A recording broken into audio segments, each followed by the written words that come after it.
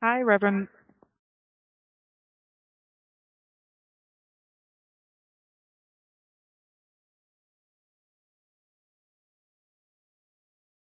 Hello? Can't hear anything. Hello? We can hear you. Oh, okay. And All Miss right. Kennedy, I see you're on too. Thank you. Yeah, Should we Rob stay just unmuted or mute? You can mute for now. You can also turn off your camera until we call your name. Thank you.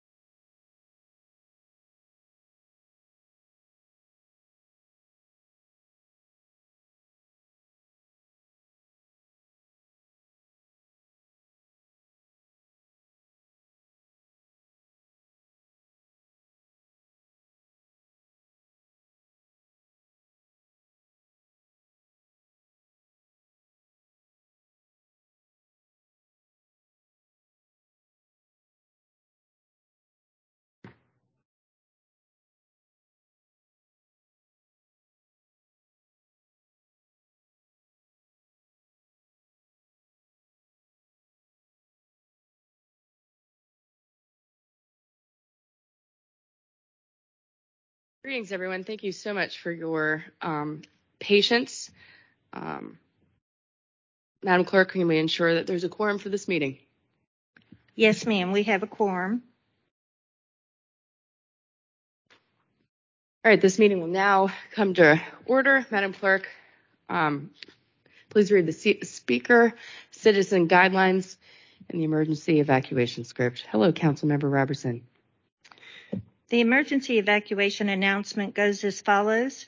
Upon activation of the emergency alarm signal, all persons should immediately exit the building. Please use the exits to the left or right front of the council chamber or the east or west stairwell outside the rear doors of the chamber. Do not use elevators or escalators.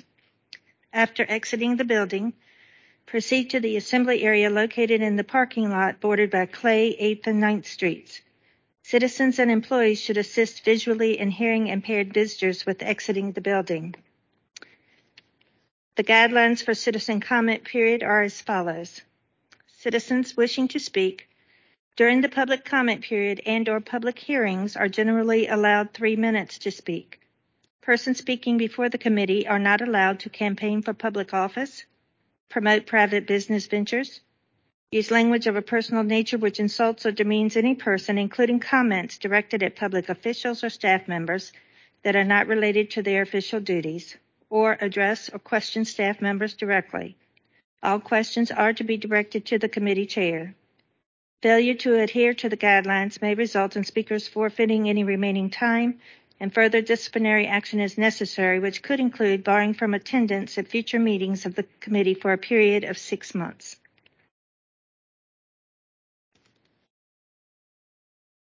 Thank you, Madam Clerk. First and foremost, I want to acknowledge this is our first meeting back in chambers since going virtual, so it is a true pleasure to be with everyone in person for this committee meeting. I do have one slight amendment to offer for this agenda, if I may. Thank you, Madam Clerk. We are joined by Chairwoman Shonda Mohammed Harris, who is going to need to drop off. I believe she's only got a couple of minutes with us, but we wanted to give her the opportunity to share a couple of words and move her report up on the agenda, and then all other we can follow the agenda as it was presented. Chairwoman, greetings. Yes, Nice to see Can you. you all hear me? Can you hear me? We're good.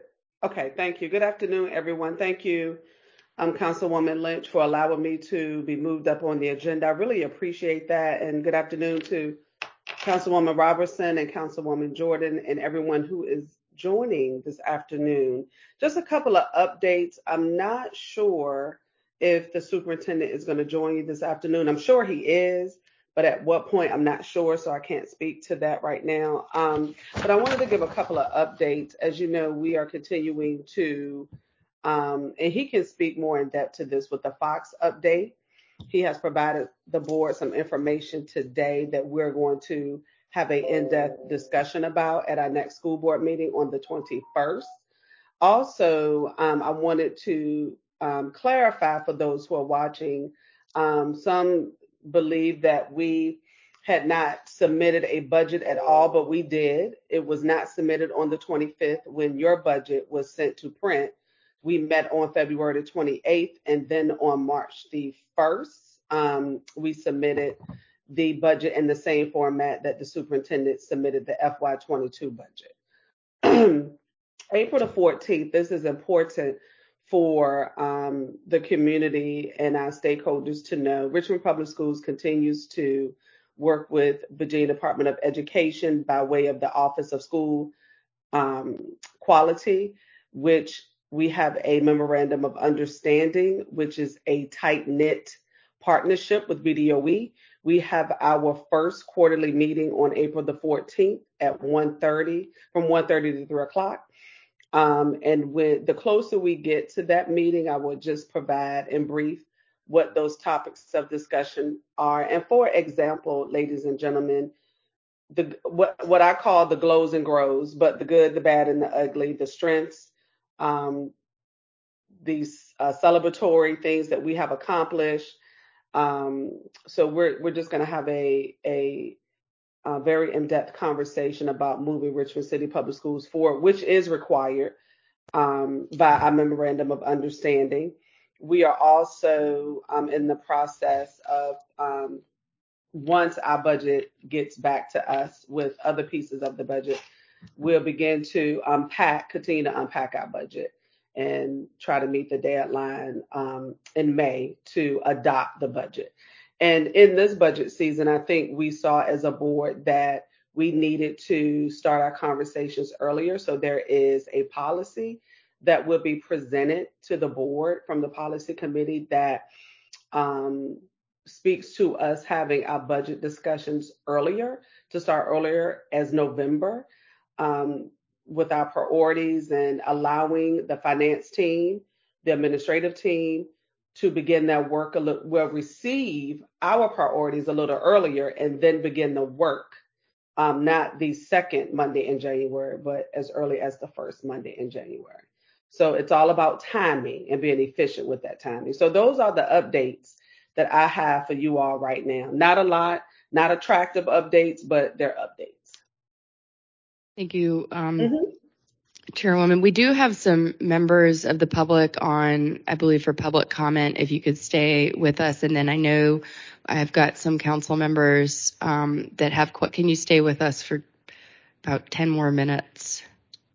I will try to stay as 10 more minutes, but if I all of a sudden you don't see my pictures because I had to leave. Thank you. And Superintendent Cameras is with us as well. Okay, great. Madam Clerk, are there members here from the public that wish to provide comment? There is no one here from the public for comment. However, we do have 2 virtual speakers. The first one is Teresa Kennedy.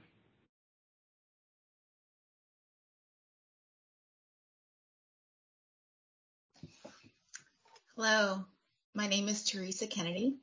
I'm a member of Richmond Together, and I support the statement sent to you all earlier this morning registering our concerns with the RPS budget process. I believe Reverend Mines will speak to that issue more fully. I also represent the organization Kids First RPS, a multiracial coalition of parents and community members from across the city. We have been dismayed over the past year, time and again, to see the public discussion about schools focused on seemingly every issue but the most fundamental one. Are all our kids learning and thriving? RPS has weathered the pandemic, and its teachers, staff, and administration deserve praise and appreciation for the hard work to continue educating our students in unprecedented circumstances. Kids First RPS supports RPS's strategic plan and appreciates the leadership of Mr. Cameras and his team.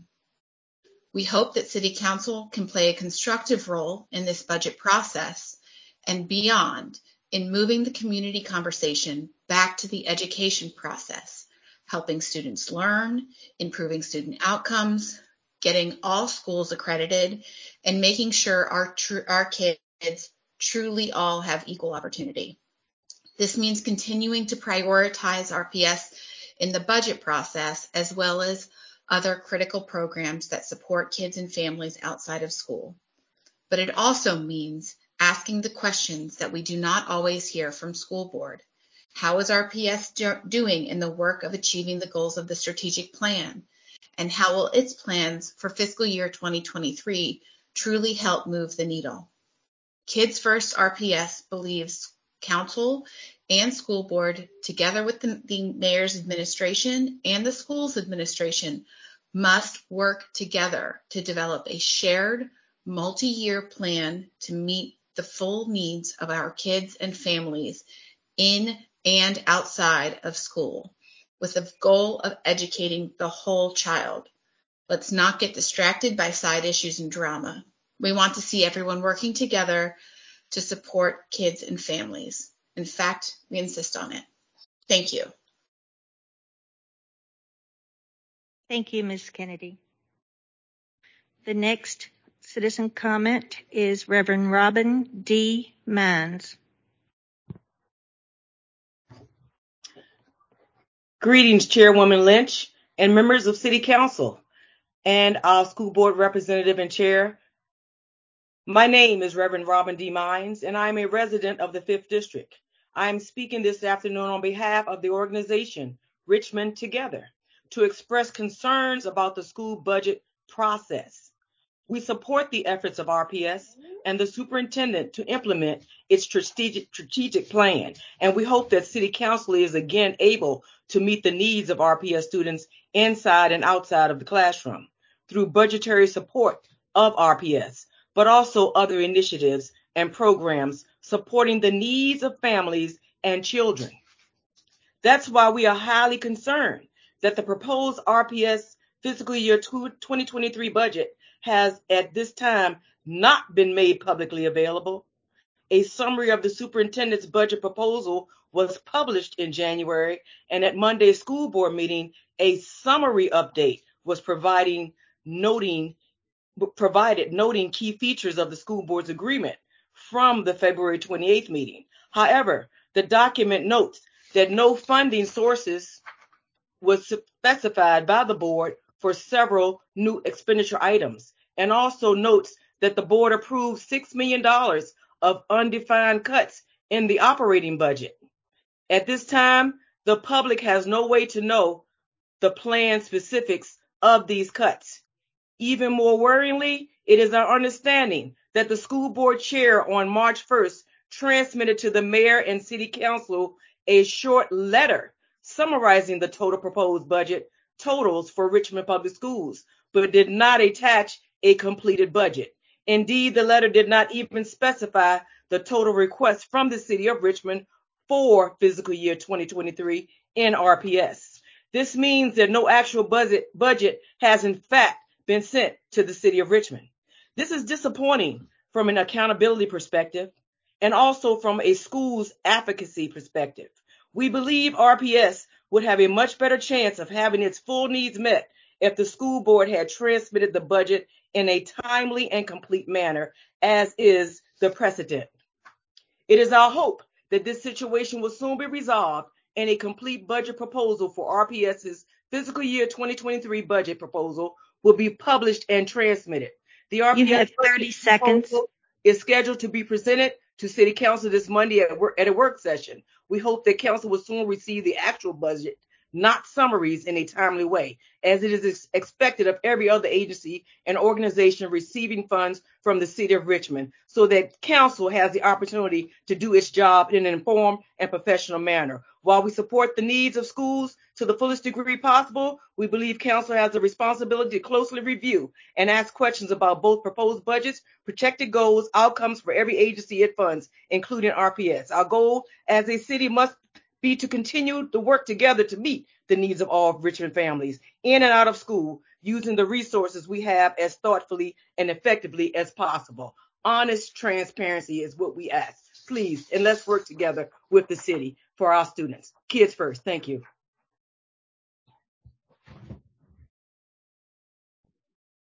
Madam Chair, that is all of our public speakers.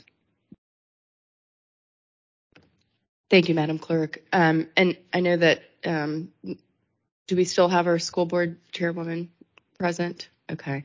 Yes, we do. Okay. So I know you were providing an update, and you did share some things with us about the budget. Mm-hmm. I believe that is a question that is on my mind, and it clearly was reflected in some of the public comments. And while you're here with us, because I know your time is short today, the big questions are, there's a nexus in the budget. So there's, the proposed budget that the superintendent submitted of a $22 million ask. You all submitted, I think, a total of $16 million. So there's a delta there. And there's about $6 million of undefined cuts. So if you have any information about where, specifically which line items that $6 million would come from, that would be very helpful. And then I know you mentioned this, but a timeline on when more line item detail or an actual operating budget would come before the mayor's office and then city council, and what that timeline might look like. Thank you for the questions. It is my understanding that the FY22 budget was submitted in the same format last year. I specifically asked the superintendent, was this the same format that was submitted to the mayor's office last year? He assured me that it was. I'm not sure what is different from last year from what we submitted this year. His office compiled the information. I reviewed it and then signed it and submitted with the assurance that it was the same format. So I'm not sure what the disconnect is there. If it was the same format that was submitted last year, the same time frame or not, the same format, then what I'm not understanding what the question is about why it was submitted the way that it was submitted. Yes, there were 2 paragraphs on the letter, but also it was our budget.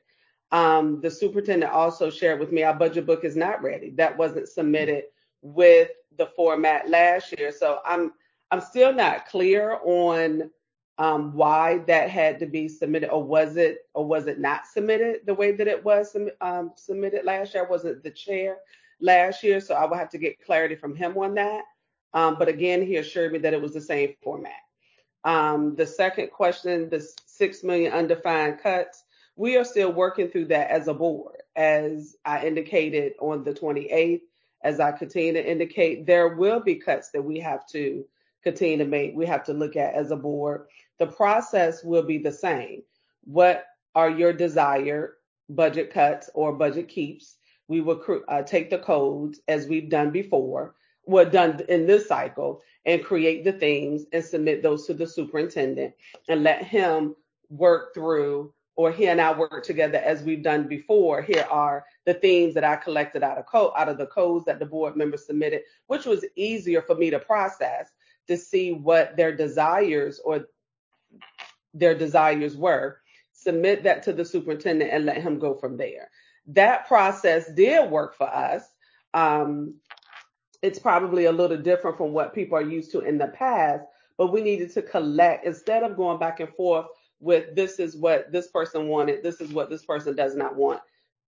Give me your 5 top priorities, which was agreed upon by the board, and we will move forward from there. And that's how we provided information to the superintendent, and that's how we're going to continue to move forward. It's more efficient, it's more cleaner, and actually it's more transparent when you're asking each board member to submit and be a part of the process. All 9 of us was a part of the process, and we continue to be a part of the process. We don't know. I can't tell you right now that this department, we're looking at this department, we're looking at that department.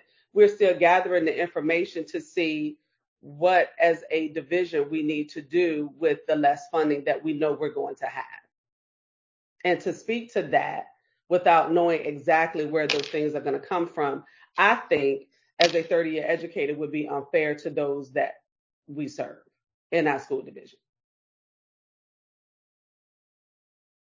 Thank you so much, Dr. Harris Mohammed. Mm-hmm. And as always, I appreciate your leadership and your collaboration and your service for our Richmond Public Schools families. I guess I'm trying to understand. So, and obviously this is one of the big problems with council and school board meeting on the same night at the same time.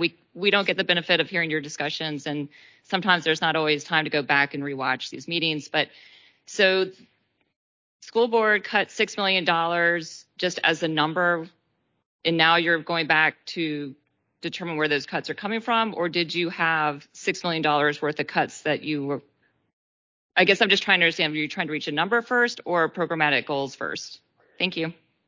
Yes, I think from discussions from some board members, we're trying to do it simultaneously. There are positions that board members have desired to be cut, to either be reorganized or to be cut.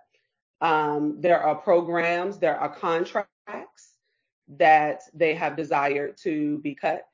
That is also a part of the $6 million. I don't have that document in front of me, but I'm going from our last meeting, from the amendments that Mr. Young submitted, in addition to a few other areas that was a part of the amendment. We are going to have to go back and look at, are there other areas that we're going to have to cut from or maybe not cut from? Because this is an ongoing process. So some of the information has been provided already if people were following the February 28th meeting, which was a lot.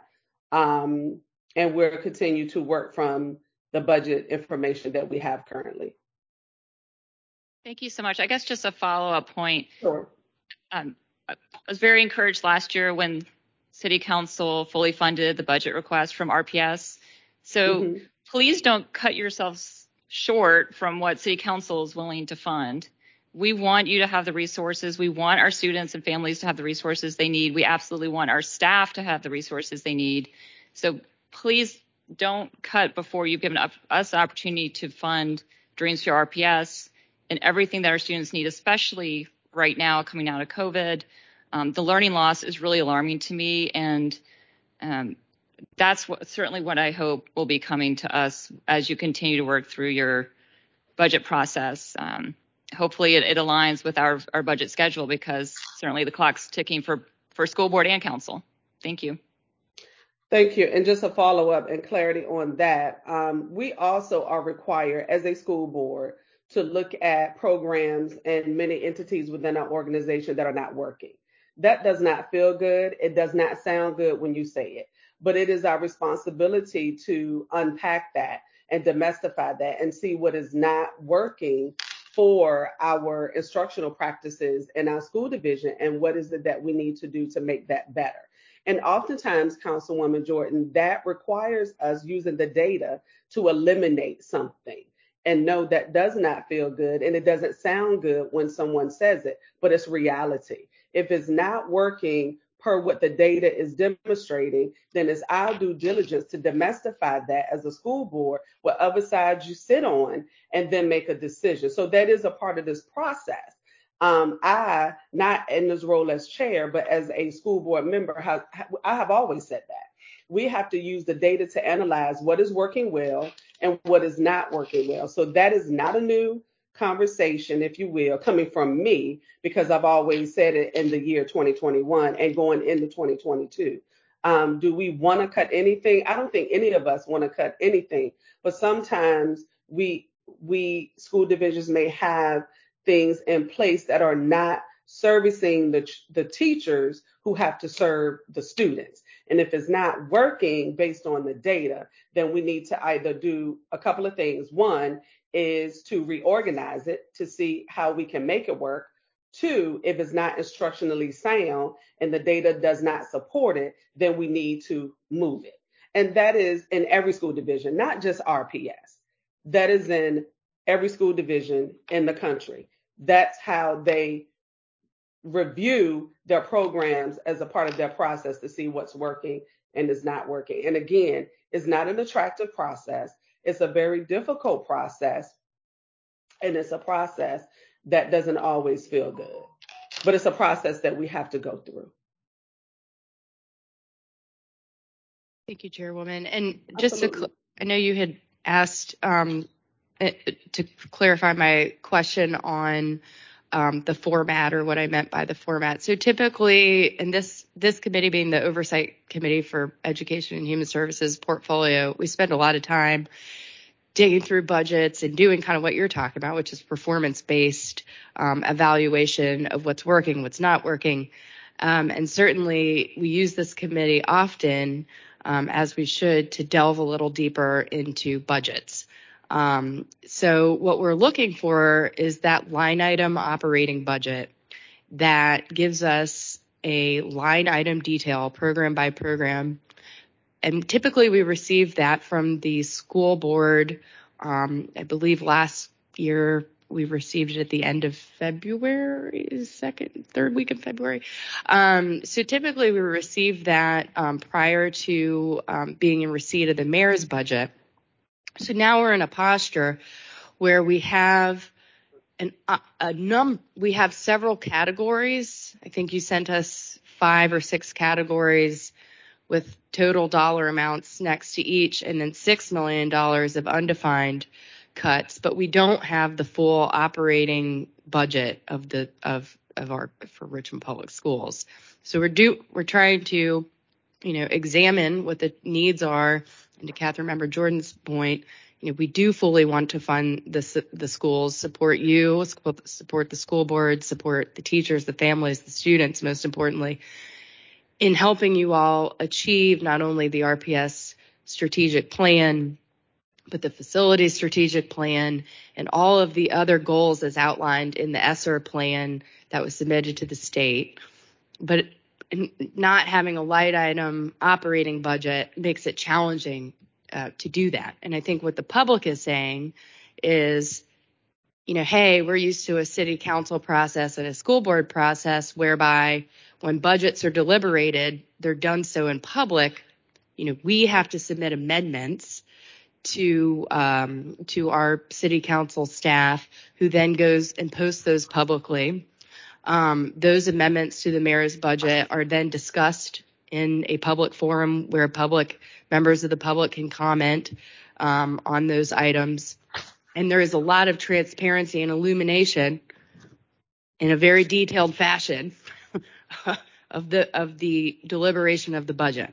In this case, we're not having that same conversation where you've given us a short letter with numbers that doesn't describe or illuminate for the public those conversations that you all are having in deliberating your budget. So that's what we're up against. And we are happy, of course, to partner and, again, fully fund whatever the board thinks is the best decision. We support you in that. But I think having the ability to have some line of sight into those deliberations and that decision making is important. And I fully appreciate and respect what you all are trying to do. It's a lofty goal in trying to do some performance-based budgeting. I think that's what we all want to practice too as arbitrators of the budget. But it would be helpful to have some more detail on where you all are. And particularly, I think what gives folks a great deal of concern and unrest is the $6 million in undefined cuts, because that's a sizable chunk of change. I mean, that's you're talking about cutting not only one curriculum or one vendor, you're talking about multiple positions that could have serious programmatic impact for Richmond Public Schools. So that's a big number, and I think worthy of discussion. In any case, I just wanted to rest with that and then clarify my question, but we appreciate you. Yes, ma'am. And so this is what I heard you say. I just want to repeat back before I leave. There is some unrest. I'm summarizing. So what you're asking me to come back with from the board is more detail, and I heard this a few times this afternoon, on what define and explain what the undefined cuts are out of the $6 million. I heard that several times. I also heard you say that something that the budget that was submitted last year did not look like what was submitted this year. Did I hear you say that? Okay, thank you. Duly noted. That's not what was shared with me, but duly noted. I will work with the superintendent and his team to make sure that what was submitted last year looks like what was submitted this year for FY23 mirrors what was submitted in FY22. Again, let me say before I leave, he assured me that that was the format that was submitted last year, because I didn't submit the budget last year. I wasn't chair, so I don't know I don't know what the format was. And thank you so much for taking that back. We do appreciate that. And it's just a binder. It's an operating budget that has a line item. Familiar. Yeah, very line because items. I do that as well. But it was assured to me again that it was not submitted that way when the budget was submitted to you. So I trusted that information, but we'll make sure you get it. Thank you. Thank you. And okay, so Madam Clerk, we are going to move into presentations, and I believe our first presentation that we have, our first presenter, is Richmond Public Schools, and that would be our superintendent, Camrys, who is here to join us. Thank you for being here with us and taking time out of your day. I know there is much to discuss. We just heard from our chairwoman on the budget, and I'm sure you can provide some more detail for us. I know we wanted to discuss Fox Elementary updates and extended day and several other topics. So I wanted to pass it on to you. Thank you so much for being here with us today, Superintendent Camrys. Thank you, Madam Chair. Thank you, Councilmember Robertson and Councilmember Jordan. If I may just first briefly address what our chair was referencing. Yes, she did reach out to me and ask if what we sent over to the city was in parallel to what we had done in the past. My understanding of that question was in reference to the letter that we submitted to the mayor and our request in terms of the amount of additional funding from the city. What we have not yet submitted is the full operating budget, because we cannot yet create the full operating budget, or certainly I cannot create it unilaterally, as there are a number of open questions, including the undefined $6 million in operating budget cuts, as well as the assignment of the new spending towards operating or federal stimulus dollars. That assignment was not included in the resolution that was passed by the board. Again, I don't have the unilateral authority to make that determination. And so at our last board meeting, I proposed said assignment. At an upcoming meeting, we will, of course, explore how to achieve the $6 million in cuts for the operating budget. Again, absent decisions on those matters, I'm not able to create the full operating budget, which is why it has not yet been submitted. If I did not make that clear to the chair, I certainly do apologize. I was referencing that the letter we submitted to the city was just like the approach we took last year in terms of our request for additional funding. I can proceed, but if there are any other questions about that, I'm certainly happy to answer those. So just so I'm clear, I might be more confused now than when we started. So there was not a decision made on the 28th for an operating budget? There was a decision on a total amount, which was $6 million less than the amount that I had put forward. However, it was not defined in the resolution how we were to get from the $22 million ask that I had put forward to the $16 million ask that the board had approved. Therefore, absent that information, I am not yet able to create an operating budget against that number.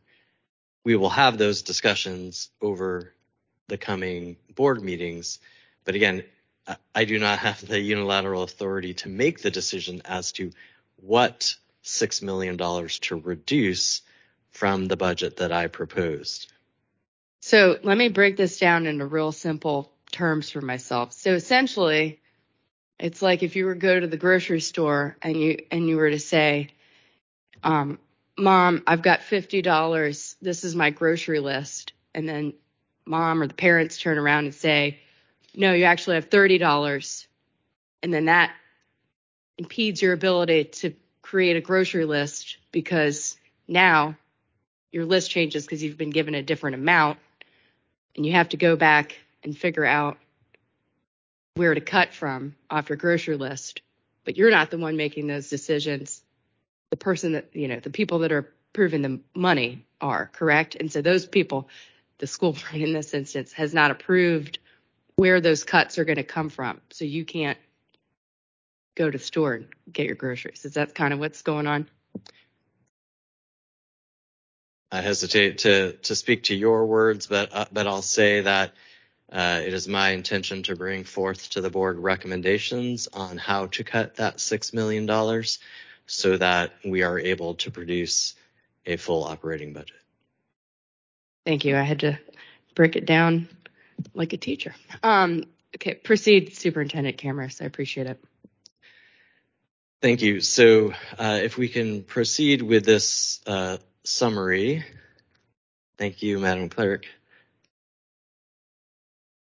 My goal here is just to try to give a sense of what the resolution that was passed articulates.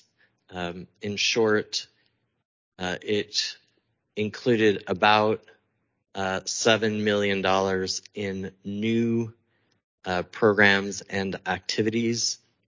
It was not defined which of those would be funded by operating budget and which would be funded by federal stimulus budget. So the administration has created a proposal for the board. I'll just quickly go through each one. The first item was my budget had included 10 FTEs for a scaled back Richmond Virtual Academy next year. The board's approved budget has a total of 30 FTEs. We have assigned that to federal stimulus for now. The second item that the resolution included was an additional $500,000 to pilot dual language programs in elementary schools. We do not believe this is likely to be funded with federal stimulus dollars, as it does not appear to be a direct response to COVID-19, so we have assigned that to the operating budget. The third item was a 360-degree evaluation process for principals and assistant principals at $88,000. Again, we do not believe this would meet the guidelines of the federal stimulus, and so have assigned that to the operating budget. Next was an additional 20 teaching positions at the Richmond Technical Center. We believe that might be able to be funded by federal stimulus, and so we have assigned it accordingly. Next, the resolution included scaling up the number of seats that we offer at Code RVA, Appomattox, Maggie Walker, Community, and Franklin at a price point of $1.5 million. That we do not believe would be able to be funded by the federal stimulus, and so have assigned that to the operating budget. Next was what's called looping, incentives for teachers to loop, meaning they would keep their children from third grade to fourth grade to fifth grade. $50,000 has been assigned. We believe it might be covered by the federal stimulus, and so have assigned it accordingly. Next was a proposal to develop multi-sensory classrooms in elementary schools at a price point of $243,000. Again, we believe that might be able to be funded by the federal stimulus and have assigned it accordingly. Next was a third-party audit of central office positions at a cost of $50,000. Again, we believe that would be most likely funded by the operating budget. Next was additional mental health supports for teachers at $250,000. This we believe the federal stimulus would be appropriate for. Next was additional ESL teachers at $450,000. Again, we do believe this would be appropriate for federal stimulus. Next was an increase in pay for part-time food service staff at $320,000. This we believe would have to be in the operating budget. Next, $100,000 to launch a program to transition instructional staff to become licensed teachers. We believe this might fall under the federal stimulus and have assigned it accordingly. And then I had originally proposed a cut to an arts and CTE specialist. I withdrew that. That has been incorporated here at $192,000, and that is assigned to the operating budget.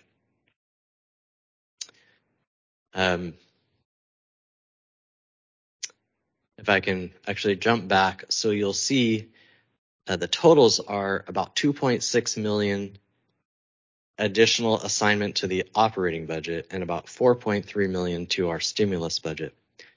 So in truth, if these assignments hold, we have to cut not just $6 million, but actually $6 million plus $2.65 million, because we need to create space in the budget for the items that will be funded with operating budget dollars. So in truth, we're going to have to cut about $8.6 million in our operating budget. There were also some reductions that were put forth. There's the undefined $6 million from the operating budget, curriculum contracts at about $442,000, and some reduction in regional school tuition at $170,000.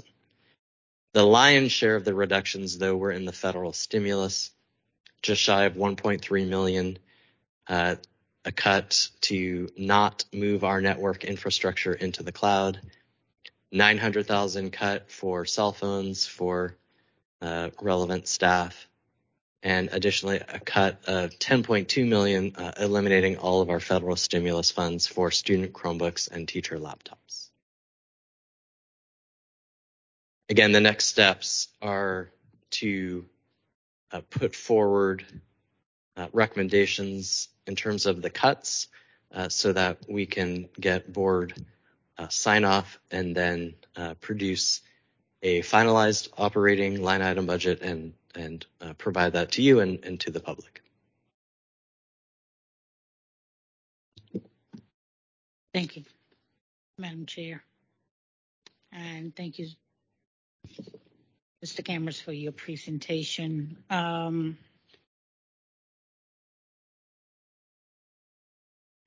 Of course, as you very well know, City Council is going to be reviewing our total budget, and which schools is a major part of our total budget, of the general fund budget and the capital improvement budget for the city. And whereas I feel very strongly that the board of directors for the schools have their due diligence and their responsibility as it relates to working with you and putting together a budget that meets the needs for us to be able to well educate our children in the city of Richmond. And we all recognize how essential that is, that we have an excellent public school system. It's as important to us as having a fire department and having a police department, which also takes up probably the other largest percentage of our total budget. And that's not to suggest that the other departments aren't just as important. They are. But I'm concerned that this form, Madam Chair, of trying to unwrap all of the details in your budget, have a full understanding and appreciation for where you are in cuts and so forth, and fully understanding why you're saying we're not talking about a $6 million cut, we're talking about an $8 million plus cut. And understanding how, if the proposed budget that we are looking at the present time, which is a proposed budget from the mayor, includes to continue to fund schools at the same level that we did last year, and our understanding that the request for additional funding is roughly $16 million. And my understanding is that the proposed budget includes an additional $15 million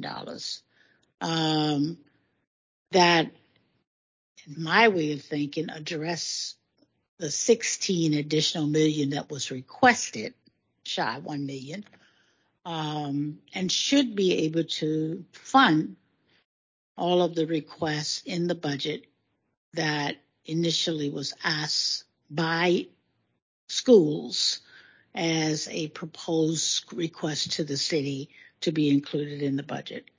And Madam Chair, I really, we've been talking about this budget now for an hour. Madam Chair of the school board said to us when she came on that she only had a couple of minutes. We kept her for half an hour. And I know that the chair is a full-time employee. And I think when she tells us that she has 2 minutes or 3 minutes, we want to honor that in respect of the fact that our meetings are held in the middle of the day when people are working. So I do think that it's important that we respect that. Also, some of the details that we have in your budget, Mr. Cameron, I'll be honest with you. Some of these decisions are based on the overall operation of the Richmond Public Schools, which we entrust to you and to the board to make those decisions as it relates to curriculum, how many teachers you need, and all of those kinds of things. I see our duty is to entrust you and the board with that responsibility of making sure that those things happen. And that city council role is to do the best job that we can to fund those things so that we can carry out those duties and responsibilities. And I think we are all obligated and responsible and care and have demonstrated that we're willing to do that.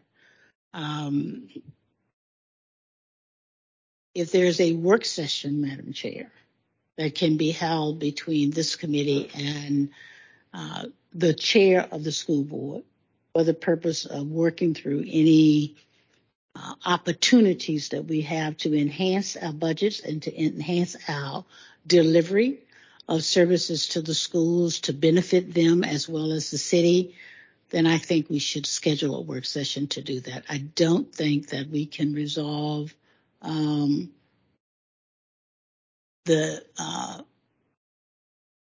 this specialty, I would say, of educating children. And my hat is off to each one of you for that, for taking on that duty and that responsibility. It's a big one. And to the parents as well, including my sisters that are sitting up here that are doing the same thing with children. I'm grateful. I'm just a grandmama. And so I get to have fun and send them back home to their parents with all of the hard work. So my hat's off to you guys. But I do think that in lots of ways we have gotten off on the wrong start for this year and maybe last year. And I believe that we all want to get everything aligned in a way that works good for all of us. And so, Madam Chair, with that, rather than belaboring the budget where we can't resolve a lot of the things that are here, certainly I would welcome and would want to work with the chair of the board and with the superintendent and the board members and the superintendent staff and city council and the administration as needed to hopefully be able to put these things at rest. I will say, from what is in the budget at the present time, which covers the base budget for last year, and the $15 million that is in the budget in a special account, with the exception of that difference of $1 million, the city has done its job in appropriating necessary funds in the budget to address the requests, the initial requests that came from Richmond Public Schools. We're happy to work with you with any differences with you, the board, and how the city can be helpful. But I think that's a special work session, Madam Chair, for the time that is going to be required to do that with factual information. Thank you. Thank you, Councilmember Robertson. So if I'm hearing you correctly, your proposal is to have yet another meeting where we will deliberate the school board budget. I, for one, do not have interest in going that route, only because I do have a full-time day job and I've taken the time out of my schedule to do the functions of this committee, which is the oversight body for the Education and Human Services portfolio. So I do welcome the discussion offline, and I encourage any member of this committee or member of council to have discussion with their school board member. But for the purposes of this committee, and we can take a vote, this is why we allocate this time for this meeting. And I think it's perfectly within the purview of this committee and myself as chair to ask questions of our school board members, of our superintendent, and any other member of the Human Services portfolio who are joined with our good people at Parks and Rec here. As it stands today, in this moment, I don't have an operating budget. I can't look at any line item. I don't know where the $6 million is going to get cut from. I'm a parent, an RPS parent, a very proud one. I'm very invested in this issue, and I have a very limited amount of time to discuss it. So with that, committee members, we can vote to have a special meeting. Now, I know that we're working on I may put a counter proposal out there. I know we're working on a special meeting with members of the school board to discuss George Wythe, school construction, et cetera. We could absolutely, tack on to that agenda. Probably it seems appropriate to do so. Tack on to that agenda a discussion item on the budget. I don't know that it warrants a special discussion at that point in time. If it makes sense, let's do that. But having a whole separate special meeting to delve into their budget, to me, does not make sense. And it is quite within the purview of this committee to do so. And I will make a note that we did ask the school board chairwoman if she had an alternate that could attend. And I do appreciate her time greatly, because I, more than anyone who works 70 hours a week, appreciates the gravitas of taking time out of your day to join a committee when you have other career responsibilities. Councilmember Jordan. Thank you.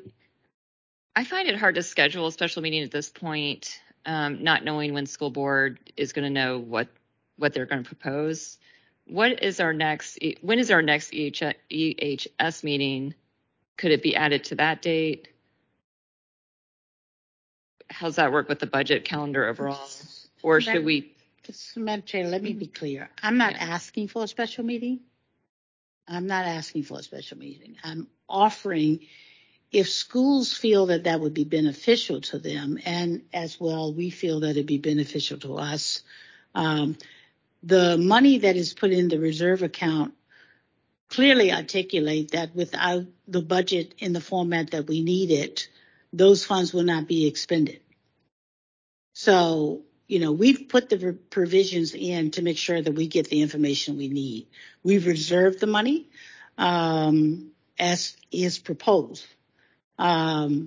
If we can be of assistance, fine. I don't have, and it does not, Madam Chair, I'm not asking that it be a committee obligation to do that, okay?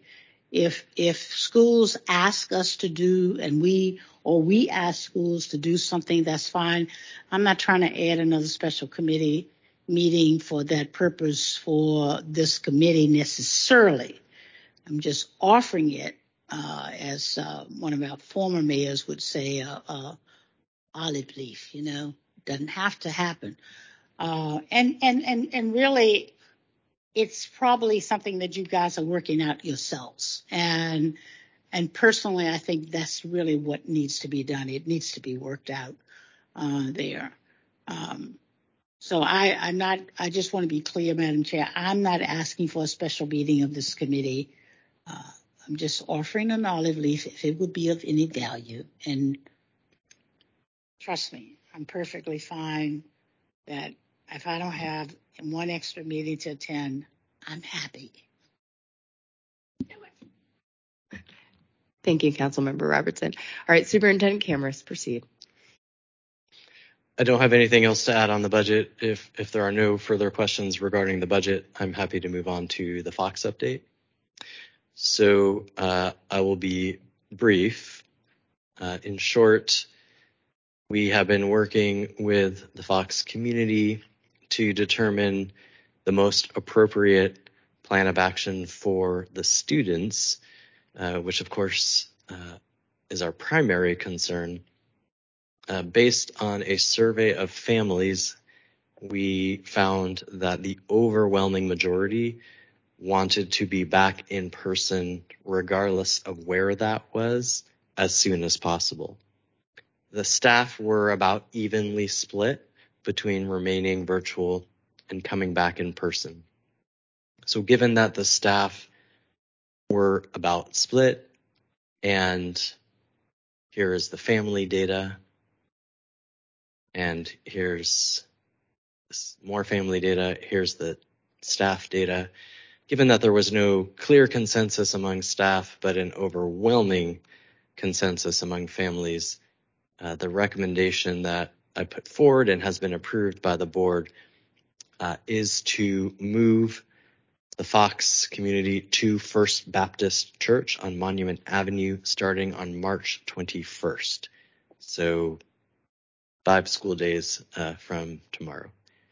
We are very excited about that and very grateful to First Baptist. They have been a wonderful partner. In fact, they are already hosting more than 60 students as one of our facilitated learning centers for Fox students right now. We considered a number of other offers from around the city, and I have listed them here. I do want to express gratitude to all of these organizations, and there were more that didn't meet a threshold for feasibility. We did analyze the pros and cons of each of these, and ultimately First Baptist was the best option in that it has sufficient space, it is close by, it is one site as opposed to multiple sites, and their leadership has just been absolutely fabulous in terms of partnering with us.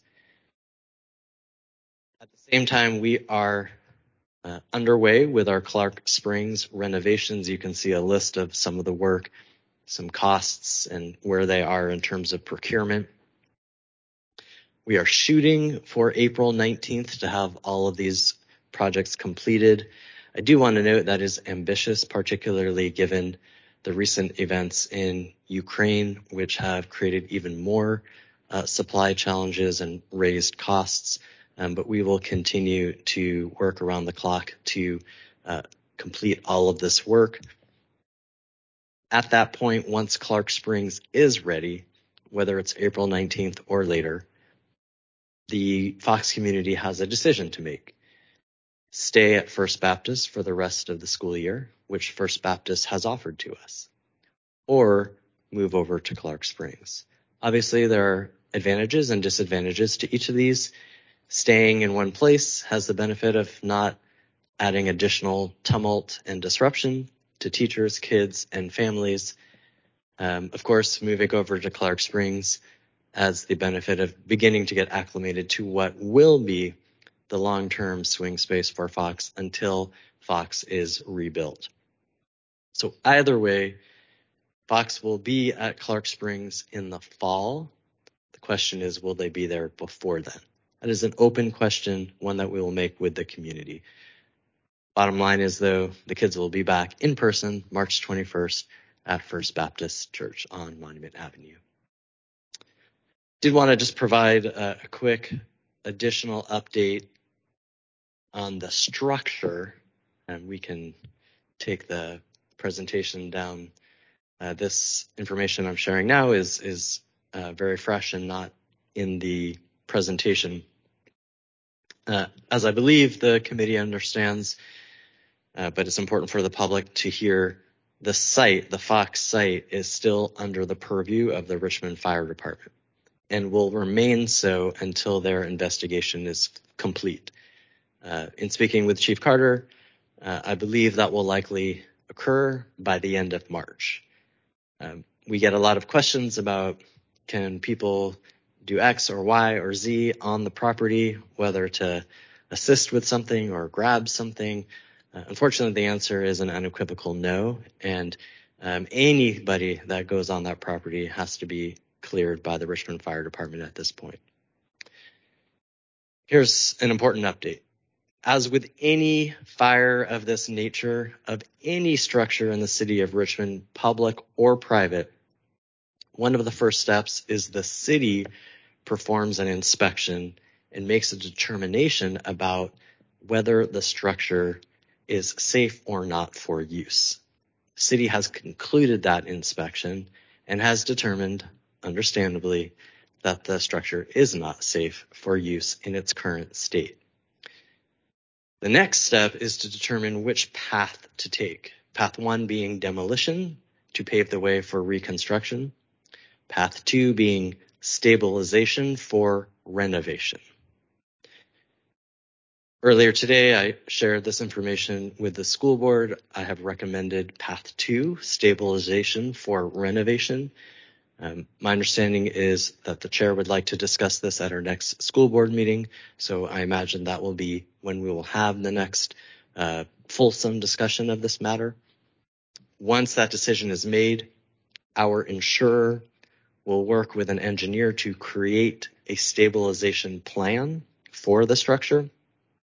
Once that is accepted and approved by the city, and the city gives us the relevant building permits, we can then go ahead, do the stabilization work of the brick facade, and also then do, now that it will be safe, asbestos abatement and debris removal, paving the way for an ultimate renovation of the site. That's where we are with the structure at this point. Happy to take any other questions. I also do want to note we are extremely grateful to everyone who has donated to the Education Fund. With those resources, we are providing all of the staff at Fox a $500 Amazon card to begin to purchase supplies to set up their classrooms at First Baptist. We still have plenty of funds left for other needs as we learn of them from the teachers and community, but that is a first great step to support our hardworking educators in getting ready and set up for First Baptist. With that, I'll conclude and take any questions. Councilmember Jordan. Thank you so much. And thank you, Superintendent Camrus. And I wish Dr. Harris Mohammed was still on so I could thank her as well. This has been such a difficult extra burden on top of an already incredibly difficult, series of years here for the city. And I want to express my extreme gratitude for every civic partner and person, organization that stepped forward. I know First Baptist will do a great job. I'm so pleased that that decision was made as swiftly as possible so that our students and our teachers could be reunited. And I appreciate the additional update on the Fox structure. Obviously, everyone I have heard from is eager to see that building stabilized and renovated. Fox and fan families, past, current, and future, all want to see it back online at 2300 Hanover.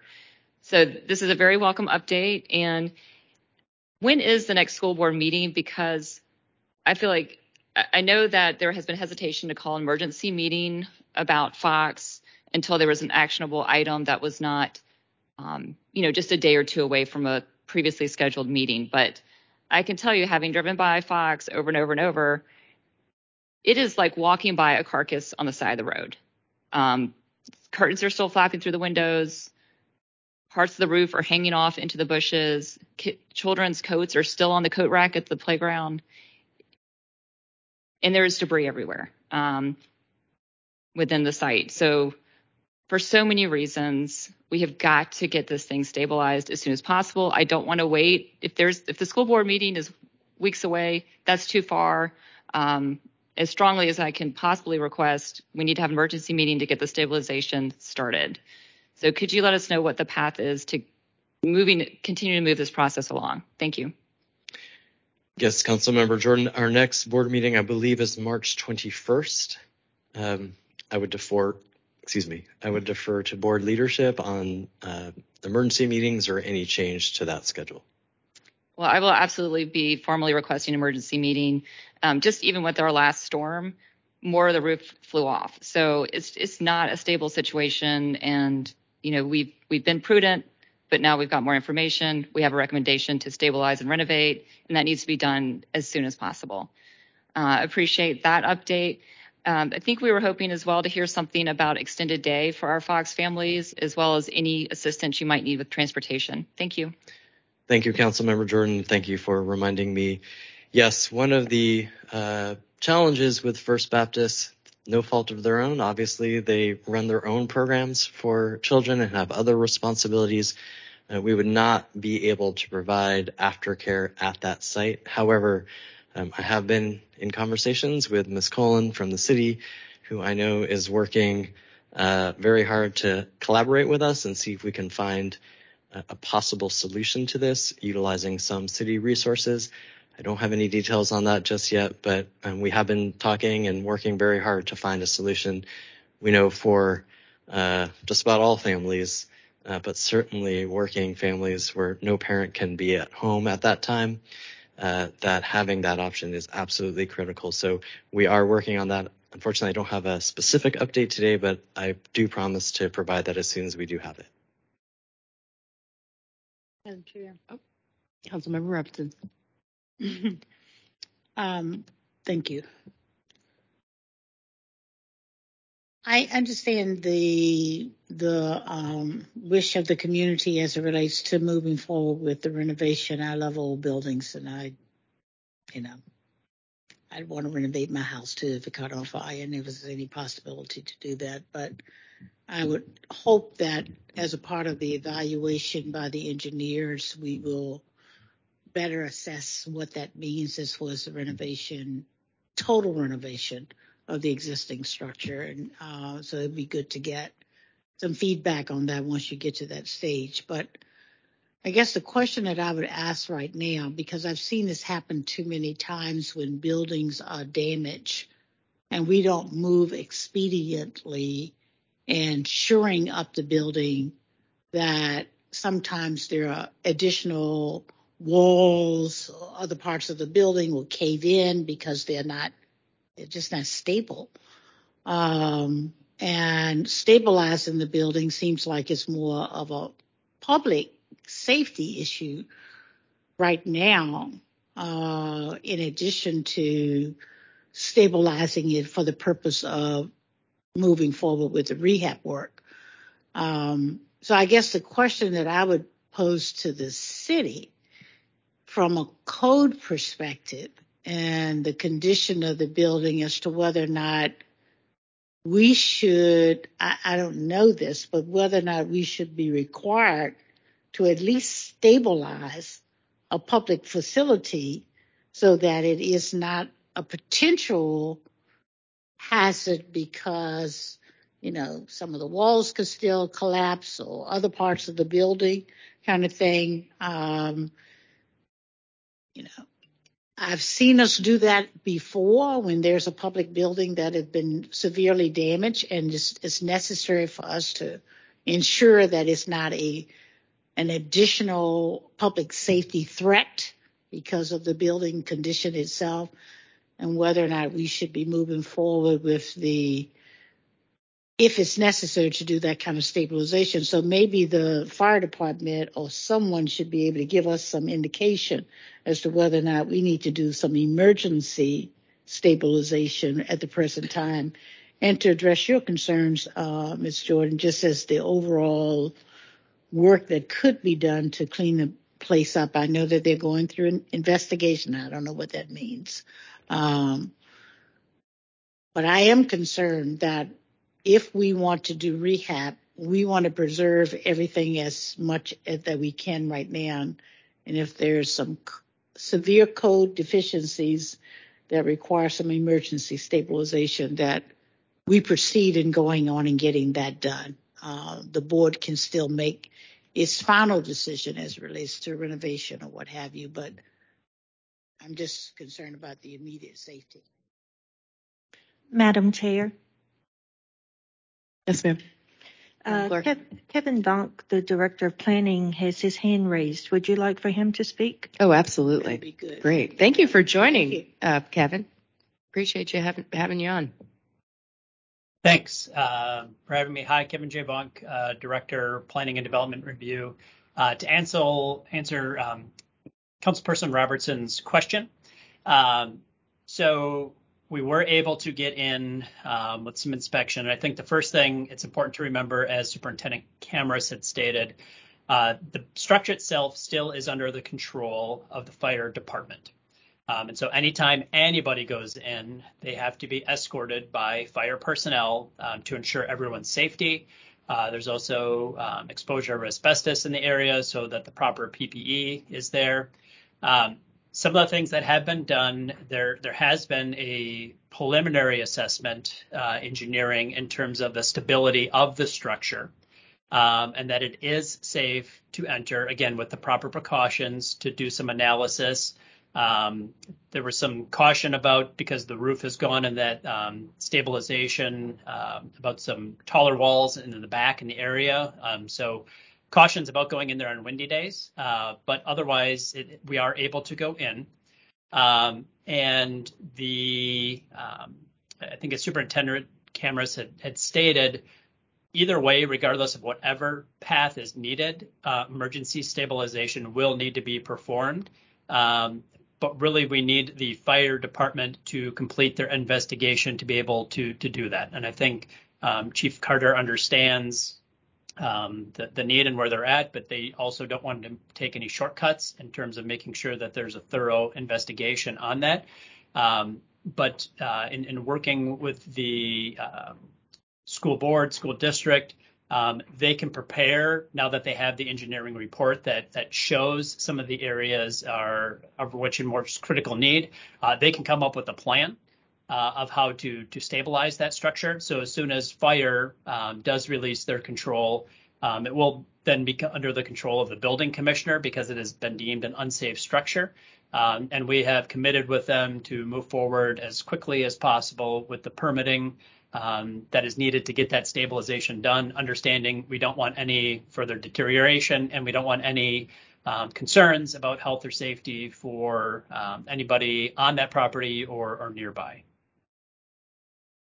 If I may, Madam Chair, I also just would like to take the opportunity to thank Mr. Vonk, Mr. Steidel, many others from the city who have been exceedingly helpful over the last several weeks, but certainly this week, in helping walk us through this process. It is a lot to absorb, and we are primarily educators, and this is new for us. And so I certainly do appreciate their advice and counsel. I want to be 100% clear, the city is doing everything they possibly can to assist us in this. Just appears there are a lot of steps to go through. So I did want to state that for the record. Thank you so much, Superintendent Cameras. Councilmember Jordan. Thank you. And thank you, Director Vonk, for that added information. Superintendent Cameras, who is the point person at RPS for this project, just to make sure the city knows who they need to be interfacing with for the permits? Yes, so it's our Chief Operating Officer, Ms. Gonzalez, but I have also now established a weekly meeting with all of the relevant individuals from the city, the fire department, and RPS that I myself am participating in, only because I'm sometimes able to get people to show up and move things along given the role that I sit in.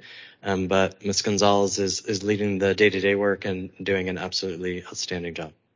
Excellent. Thank you so much. And I just want to thank my colleague in reinforcing that whether it's city, RPS, fire department, we need to get things straightened up and stabilized. Tomorrow will be 1 month since the fire, and it looks exactly the same as the morning after. Thank you. If I may make one additional comment, I do think connecting our first conversation and our second conversation not only is retaining the brick structure desirable from an aesthetic, historical, and dare I say emotional perspective, it is also desirable from a financial perspective, as having spoken to a number of historic tax credit experts in the city over the last few weeks, given that brick structure, we are likely to qualify for significant historic tax credits for the renovation, which could amount to 25% of the renovation costs. So there's a real financial stake here as well to the stabilization that I did also want to just note. Appreciate that, and so appreciate not only your leadership but your compassion through this time. I know that my Fox families deeply appreciate all the meetings and the time that you have given to them, answering questions. I know answering emails and phone calls late at night. It has not gone unnoticed. Thank you so much for caring for our 5th District families and all of the families sitting, up here on this dais, all the council body and represented by our school board member colleagues for shepherding us through this extremely difficult time. So thank you so much. My pleasure. Thank you. All right, we're going to roll right into our next presentation. Director Frauke, if you could come and join us. Just to do a little table setting for those out there in TV land, as you all know, we received a significant tranche of federal funding known as the American Rescue Plan Act, ARPA funding, as you'll hear it called, or AK Biden bucks, as some of us colloquially call it around here. We made a historical investment and spent, I would say, 80% of our funding, a $78 million investment in Parks and Rec to build a premier facilities and programming plan that spans across the city in some of our highest need districts. We wanted to bring Director Frauke, Director of Parks and Rec, here today before you all to ask questions and then to have him explain and lay out his vision for the historic investment that we have made. And he knows I pressed him right before we voted on our ARPA funds very hard and challenged us to think differently. And no greater champion for programming, certainly, than I, but very important that we get a handle on what it's going to look like in the future, because this is a long game investment that will require, I'll probably be off council. Who knows which council bodies are going to be left to fund and and execute on this vision, but we got to make sure it happens. So this is the first step in getting an idea of what that plan is and ensuring that the investment that we made with ARPA is then followed up with investment on programming. So without further ado, Director Frauke. Good afternoon, Chairperson Lynch, Vice President Robertson, Councilor Jordan. First of all, I just wanted to thank you guys again for all of your support in passing this historic funding for ARPA when we did it last fall. This was a major milestone for our city and also a major milestone for the investment in our Parks and Recreation system. So we're extremely excited. And as you mentioned, there was $78 million, so about 50% of the dollars that we had for ARPA that went to Parks and Recreation directly. And so I'm just going to give you sort of a status update. So because we were asked late last week to provide sort of an update where we're at. And so I'm just going to go through line by line of the different projects we've got in ARPA, because I think there's a lot of interest and this is just a good way for us to communicate out.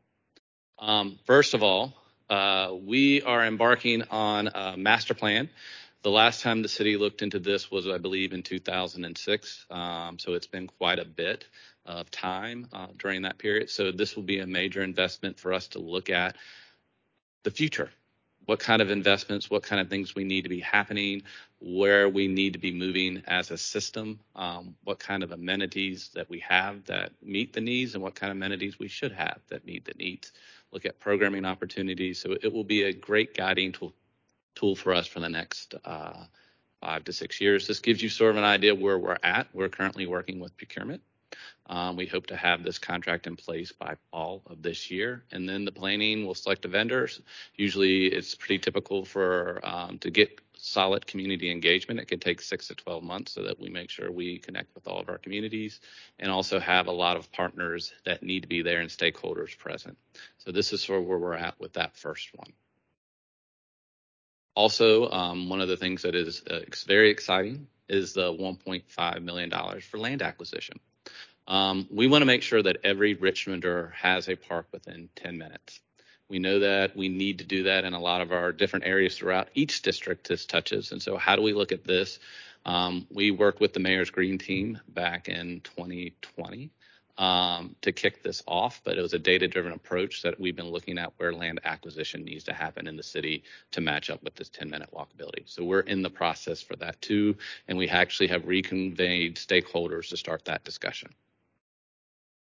Calhoun Center, $8 million was allocated for that. As I believe you all are aware, we're still in the process with the Housing Authority to get that process, that building transferred over to us. However, especially if you look at the picture in the slide, all that wonderful green space and court surfaces is currently city owned.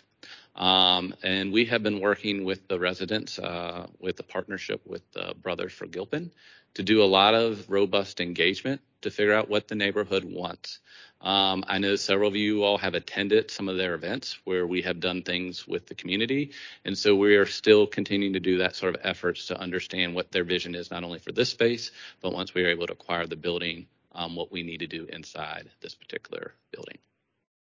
Also, if you haven't seen this, this is what the community asked for in design for Southside Community Center. The wonderful thing about the ARPA funding is now we can actually make this come into fruition. We are working with the consultants currently. We hope to have our construction documents completed by July of this year. Also, we will have our skate park, one of the newest outdoor amenities there, ribbon cutting in April, almost at the end of April of this year. So things are moving quite a bit along. The other thing that's exciting about this, we still need to have it come out to bid, but when this current visioning for this is that we have a double gymnasium, which will be the first in the region, so we can host a lot of different type of events and do a lot more things with our young people, but also have our first indoor playground and first indoor walking track. So we are excited about both these new amenities for our city, and we hope that it will help, especially our residents in this area, have some different things. Also, on Saturday, we kicked off the community engagement for our Luxfield Community Center. This is actually a picture where we had lots of residents that came out and attended. And we also sort of now can show you what's sort of happening. So we kicked off the engagement. We started to hear what the community would like to see in these spaces. We plan to then do a survey, get those out to neighbors. We have done door to door to get people to come, and we plan on doing door to door to get the survey information out. And this is sort of the tentative timeline, as you will see, for us to continue to engage, to figure out what kind of programming needs the community would like and what they're asking for. We also plan to involve stakeholder meetings too, to determine what stakeholders potentially would like to see in this space. And it's a very similar model. These are also pictures from Saturday. As you can see, the mayor came to both of these events and was able to speak to the groups to start really getting their ideas, what they want. I know several of you, just as the mayor had shared, have been going out in the community for a long time, and people often say they want things to do. They want places for their families to be able to go and have opportunities, and these spaces will do those, especially in our communities of most need first. And so this is where we're looking at doing these, and this sort of gives you a timeline. Very similar, we're running these parallel projects. We already have a consultant on board to help us with the engagement and design. And once those happen, then we will start with the next phases of development for these facilities. Also, though, to have on your radar, because this is also very important and one of our most heavily used crossovers for the James River Park system is replacing the North Bank Tower. We did have some initial assessments done prior to this because we've had this on our radar for a while. And now we're very excited that when we get the second tranche of dollars in, we'll be able to start the planning and design for this particular amenity. And also another really huge thing that we're very excited about is the Reedy Creek Crooked Branch. And that tree back there is one of the more historic trees we have in the East Coast. So it is pretty impressive that we have some of these wonderful assets within our city, how we can highlight these different pieces and really reconnect this part. I know there's been a lot of discussion about George Wythe and the new school, but this park is really its neighbor and can provide some great green space for this community that is much needed, and how we can provide that in that area of our city. And lastly, there's a sort of, so you can all see, and again, at the top of that is that Crooked Branch that I just sort of referred to, and that natural space that really with that will help us connect over to Forest Hill and the James River. But also, we'll be able to connect all these different residents on the south side via the James River Branch Trail.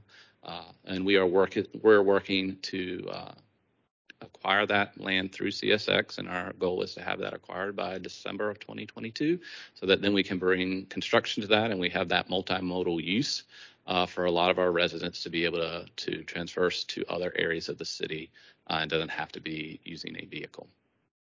So I know that's a lot to absorb and digest, but this is sort of where we are at. And so at that point, that concludes my presentation.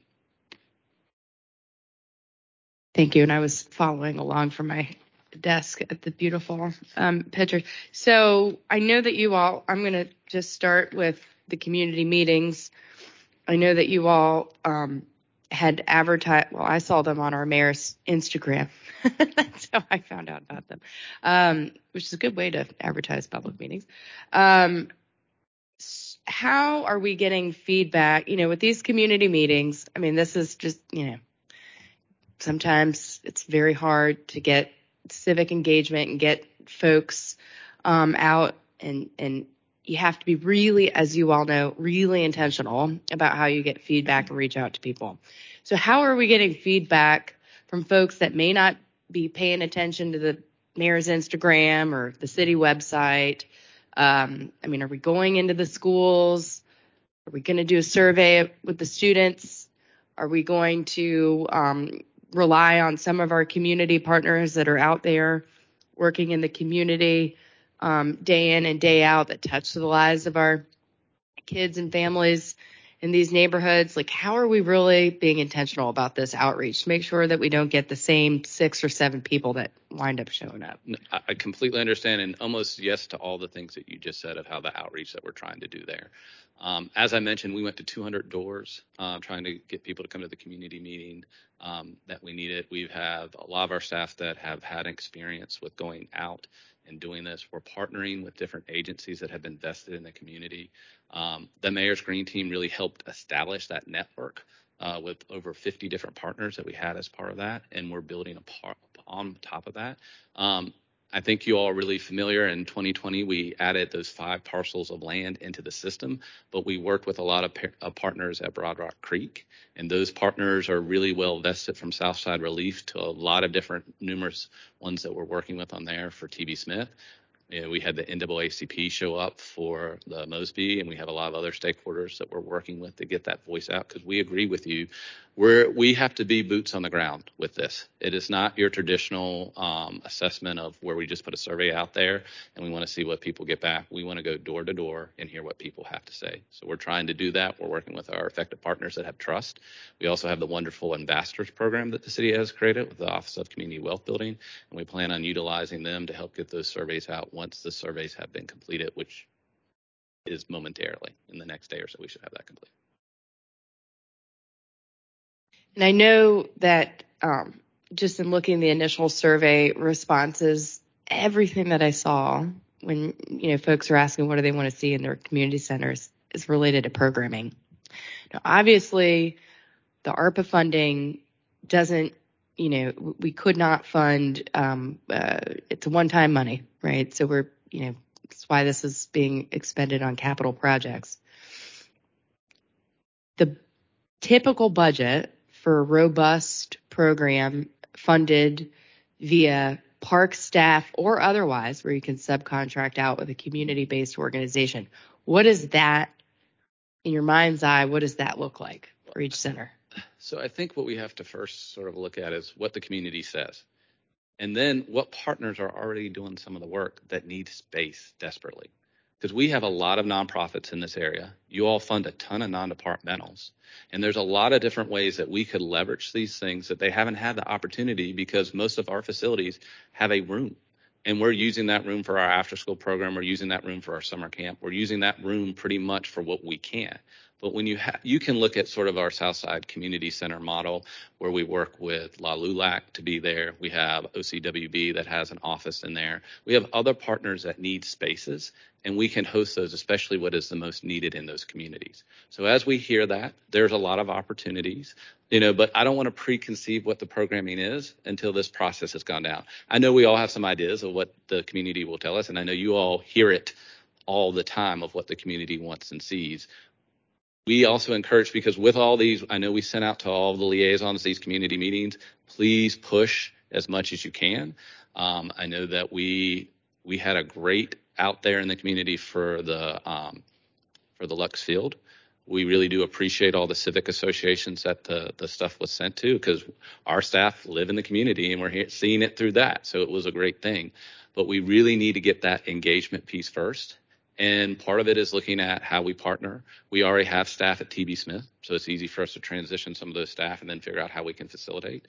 We're currently meeting with a lot of partners right now to figure out how we can start piloting things so when these buildings come, we're ready to roll. Okay, wonderful. And one of anyway, I don't want to dominate the after. Okay.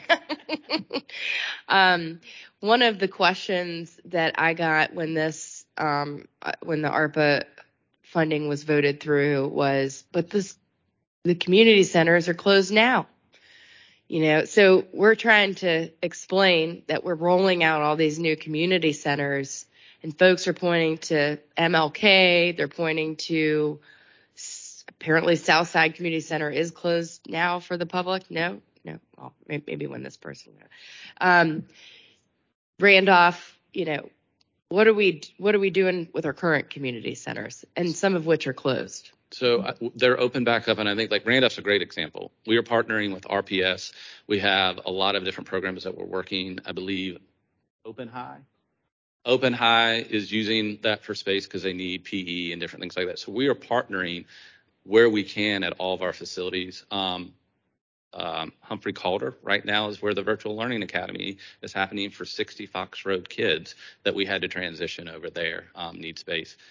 Part of our challenge is that if we had some of these spaces during the pandemic, we could have opened and spread kids out. But when you have one room and the CDC was recommending 10 kids, max around 8 to 10, and 2 staff in a room to do that, it was hard for us to really be able to do that in these type of spaces. But when you have these bigger opportunities to do that, we can program and utilize these spaces more. We look at right now, even with Fox Road, some of the challenges that we have in our community when the school burns down, we don't have a place for them to go because we don't have these auxiliary spaces. MLK is an RPS managed, of which I've brought up before, so that's not our space for us to do. And so that's been sort of, that's another topic. However, Southside and those, we do have those spaces active, and we have community hubs that we've been working with those with RPS so that they can be based out of them. We have a lot of other partners that we're doing. So we are utilizing the space as best we can. We just have very small spaces. Thank you. To the point of making the most of these structures and investments, and you bring up partners who could help activate these spaces. Under that scenario, are we charging them rent, or are they getting a credit on their non-departmental grants? How does that work? And then dovetailing with that, is part of the plan to have your offices move into one of these community centers instead of us paying for you to rent space? Thank you. Great questions. So there's a lot of opportunities out here. And first, we have to figure out what the community wants to see in these spaces as we design these spaces. Then as we design the spaces and determine what the needs are, it may be that we create satellite offices for OCWB, social services. How do the libraries play into fact with that? The whole human services portfolio needs to look at that based on what some of our citizens want from that. I absolutely think we have to pursue what you're saying with non-departmental, of saying the city is paying you this. What kind of programs are we getting in return? So we're looking at those different aspects of that, and then determine if the rental is appropriate based on what they're doing, or is there a huge need that they're providing a subsidized cost for our citizens, and then therefore we work with them on that. So it will be a case by case. Once we know what the citizens want for programming, we can design that. We'll know a lot more conceptually by August of this year of what we've heard back from the citizens and what those different pieces look like, and then what potential program partners would look like. But we still have to, if we want to do authentic community engagement, which is what you've said, we can't say this is what's going to be in this building until that authentic community engagement happens first. Follow-up question on community engagement. How are you engaging with our non-English speakers? So we actually had a translator on site for our TB Smith. Our surveys are bilingual so that we can have that out. So we have been working with, and they've changed their name, but our old Office of Multicultural Affairs. Yeah, we have been working with them in partnership, and they've been part of this process from the beginning. Final question. Thank you. Obviously, there's so many facilities in the city's portfolio. Some fall under the city, some fall under RPS, some fall under the EDA, Economic Development Authority.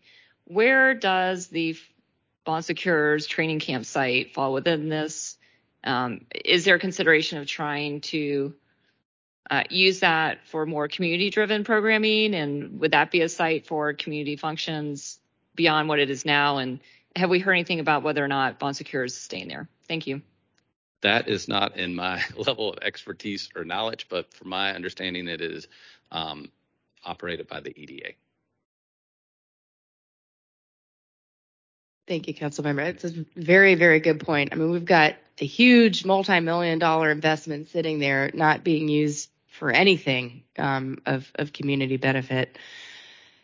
And it's been an albatross on our neck ever since and impeded us from doing further economic development because it widowed away people's trust in our ability to do so. It's a prime time example, but hopefully it'd be great. George Bush students, our other high school students could use that as how cool would it be if they could go practice on that field and the same field where NFL players do their training camp. I mean, what an amazing opportunity that could be. They do allow us to use that for our quarterfinal football games, and we have been in partnership with them for several years to use that space. So they have been a good partner for our football programs. Certainly could be doing more, but thank you, Director Frauke. I appreciate you and your time and being with us today. I mean, I will leave us with this, and that is this is a major commitment to programming, and you are 100% spot on that we have organizations out there in the community, some of which I've been in correspondence with that are desperate for spaces that absolutely are thirsty for this type of opportunity to partner with the city and, certainly serve our kids and families in Richmond. We are going to have to make a commitment in the future because each one of these centers, in order to be worth anything to the community, is going to take probably millions of dollars in investment in programming because these organizations, even if they use our space, still have to pay their staff. They still have to pay for food, activities. It's not an inexpensive thing to run good programming and interventions for our kids, and they deserve that. And that, I believe, is your vision. And if we're going to invest money in the buildings, we got to invest equitable resources into the programming. So I welcome you back in August. I'm going to keep, challenging us to think differently about this because historically it has been a challenge to get. We arm wrestled over $500,000 last year in last year's budget to go towards the recreational side of Parks and Rec. We want to fully fund and commit ourselves to this programming because that's the antidote to gun violence. It's the antidote to social isolation in our communities, so much more. And I know you understand that and your team understands that.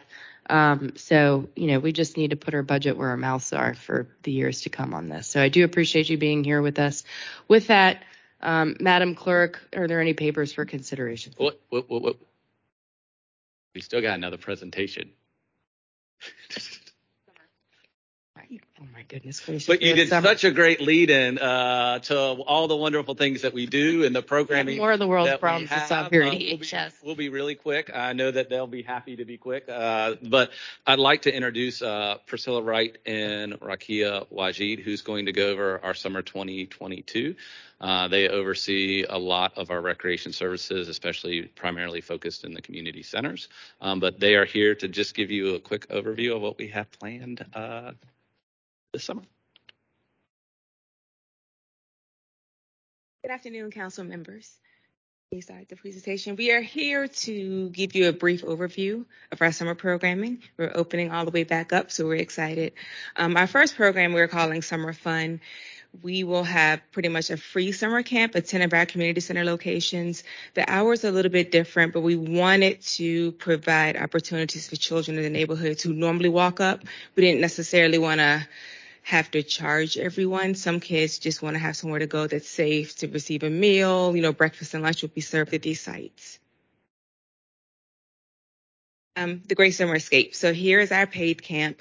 We have 2 sessions. There's $200 per session. We will be housing these programs at 4 of our community centers: Hickory Hill, Humphrey Calder, Randolph, and Westover. The hours are 7:30 a.m. to 5:30 p.m. Monday through Friday. We have 1 week break from the end of school, and then we start on July 5th to make room for the 4th of July holiday. We've heard from a number of parents who actually want a full day paid camp, so we wanted to provide an opportunity for all of our citizens in the city of Richmond. And we're currently waiting to confirm whether or not we can receive transportation this summer from RPS, which is huge for our programs. That way we can transport the children to all the fun places we go, including our parks. And pools. And parks. So the Summer Adventure Camp is a 1-week camp. We have a partnership with Virginia State Parks where we are able to take some of our children around so they can experience the outdoors. A lot of our children in the city don't get to hang outdoors a lot. So it's kind of a partnership with them. They will be able to go to the various state parks in the area, the ones that we can reach and return within 1 day.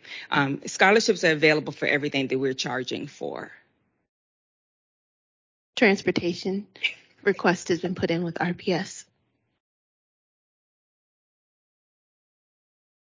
So we also have a lot of opportunities for the teens to actually work and create their own incomes, which is huge.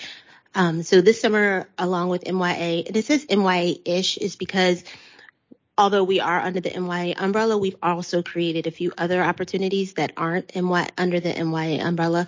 But we will be having counselors in training, which would be our summer camp counselor, like our junior counselors. We'll be doing trades, so our teens will be able to work with our landscapers and things like that to learn something. We'll have some answering the phone at the front desk. This summer, we're adding a marketing PR team. Their job this summer is to go around to our camps and document it so that we can have amazing pictures and access to share another level of experience. And then we're having a mural mob. So if it's white and it's clear and it's a wall, we're trying to see what we can do to spruce it up, giving them some artistic freedom throughout the city. And then we have our trip workforce, which are teens in Richmond in parks. So they'll be working in our James River Park system, helping out with counselors when we do paddle boats and all those type of things, not paddle boats, canoeing and things like that, with our park system. And then our Richmond Grow Gardens, which is our community garden program, helping out throughout that system as well. Transportation for some of these programs will be needed, but we'll be using vans because we're doing these in small numbers. And then we have our Youth Gun Violence Prevention Summer Program. We have We Matter RVA, which is hosted currently in 2 locations at River City and at MLK. We are going to transition those children and possibly more, don't quote me on that, into a summer program at 2 of our sites. It'll be a continuation of the school year with recreational enrichment, social emotional learning, mentorship, and stipends for the kids who complete the program. And we do that also in partnership with 2 other partners who are amazing and help us reach our children. Then Rakia doesn't like to talk, so I'm bullying her.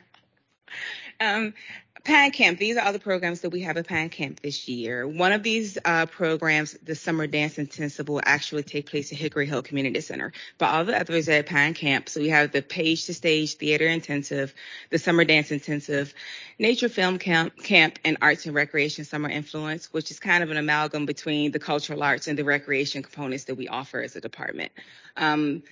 Scholarships are available for all of these programs. And then USDA Summer Meals. So for about the last 45 years, the city of Richmond has sponsored USDA Summer Meals for all of our community centers and partners in the region, including some of the YMCAs, sports camps, church, Vacation Bible School. So we serve at all of our community centers. The meals have to be provided for free. There's no charge. And whether or not you're registered or involved in any of our program, any child who qualifies, which is any child in the city of Richmond, is able to walk up and get a meal, breakfast and lunch. Are there any questions for us? Well, you guys are a fan favorite. We might have to have you back next meeting. quick question on the teen opportunities for the summer jobs. Can you all send us a copy of this of the job application so that we can share it with our students? I got some students in the Bulldog Academy. I already told about this. So it's online right now. It's under our Office of Community Wealth under Mayor's Youth Academy. So they would apply there. And then what we're doing, so previously before the Mayor's Youth Academy existed, our community CITs and things like that were kids in the community who already came up and things and worked with us, played with us, and did those. So we kind of grew them into those positions. So if you have kids in your Bulldog Academy, I'm pretty sure they're familiar with Southside Community Center and they know the staff over there.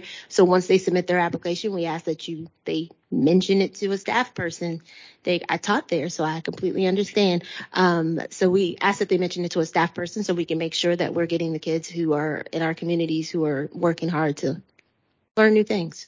But it's already out there, and it closes on March 31st. But we'll send a link.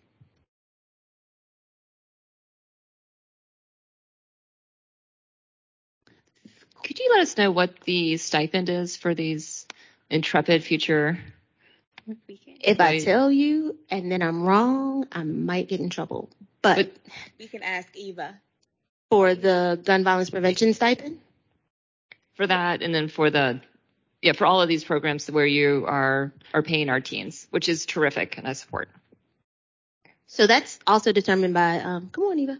That's determined by the Mayor's Youth Academy's office for the rest of them, but it's at least $700, depending on what they are doing and the hours that they're working. But there's opportunities to do more. I think broadly, just to summarize, there's a general effort across human services to compensate young people for participating in programs. We recognize that there are a lot of distractions for kids, particularly older teens, from participating in productive, positive youth development activities. And offering compensation is often a way to get them to participate. That said, a lot of these funding streams are different. So the revenue sources are different. So the We Matter, the gun violence prevention program, this is funded by DCJS. And so as part of that, that program is organized into what we call sessions or seasons. Kids are getting $500 for each of those, and that's split up over 2 checks. That way they get some earlier and some later. The Mayor's Youth Academy is obviously through OCWB. I just want to name that there's an emerging priority as we work to connect folks around youth programming to try to compensate our older youth, particularly and middle schoolers as well, for participation in productive and positive experiences. And then with that, because they don't have to work for us under Mayor's Youth Academy, there's other opportunities. One summer we had kids working in various city buildings, but also working with the pharmaceutical company that's here in Richmond, Kings Dominion. So they also set their own rates. Kids aren't getting rich, but they're putting money in their pocket and they're learning an amazing skill and they're spending time with us. Who wouldn't want to spend time with us? Sign me up. Well, thank you all so much for joining us. Thanks for the wonderful work you're doing. We are so excited that you guys are rolling out the summer programs again. It almost feels like we're 100% back to normal. So thank you all so much. Appreciate you. All right. Chair, I have one question. If you don't Councilmember mind. Robertson. As it relates to the summer camp, Great Escape program. I missed a quarter of what you said. I'm sorry. I'm sorry. No problem. The summer camp, Great Summer Escape, beginning in July and a second session in August. Is there a registration for that? And I see that there's a $200. I understand that there are scholarships that are available. But is there a closed registration date for these? So yes, we've learned from previous experiences that when we open the registration early, then all the spaces are filled and no one attends because our prices aren't as high as others. So registration for Great Summer Escapes will start on May 1st. And it'll stay open until all the spaces are filled. And at that time, we will look at opening other locations if necessary. Follow-up question. How many how many can you accommodate for your camps? 60%. So these locations, it's 60 per site for now, because although we are almost back to regular, we're apprehensive on opening it wide open. So it's 60 per site currently. However, like last summer, we ended up increasing those numbers as we saw the need. And then for the summer fun camps, there's no fees, there's no max, but what happens, the only time it becomes an issue, and then what we've learned is we just rotate the people out when we go on field trips if we get transportation. And when we go on field trips, we just have to do it in smaller groups, but there is no max on those camps. I'm asking as it relates to the maximum number of kids that you can accommodate. So I'm not following the 60%. So for the paid camps, it's 60 children per site. So we have 60 children. Yes, ma'am, 60. Okay. So we have 4 of these community centers right now. So it'd be like 240 children right now. But as you know, we're flexible and we kind of want to serve the needs of our community, which is why we set the camps up this way. So if you were to look at these 4 community centers, with the exception of one, there's not a lot of walkability. There's not a lot of walk-up traffic. Most parents who go to these sites actually drive their children there. So what we wanted to do was to increase usage to make sure we're really meeting the needs of the children who will walk up. So a place like a Battery Park or a Hotchkiss has a huge area that they draw from, the children will walk up to. So we wanted to provide free programming, something that the children didn't necessarily have to rely on their parents for. We have some issues with, a lot of times parents don't want to register and sign up. So we didn't want that to be a barrier for the kids in that community. You know, I found, I live in North Side right now. What I found is before we offered free summer camps, a lot of times the kids were just kind of hanging out in the street, getting involved in things they shouldn't be involved in. So we saw the need and we kind of tried to rise to meet that need. So that's why we have 10 free camps and just the 4 paid camps. And again, all of these things are able to be adjusted. If we needed to turn a free program in because we realized the need was there, then we would turn that to a paid camp. So we can make any of these things fluid. This is our base plan, but if a need arises, we will be willing to adjust. So just one follow-up question.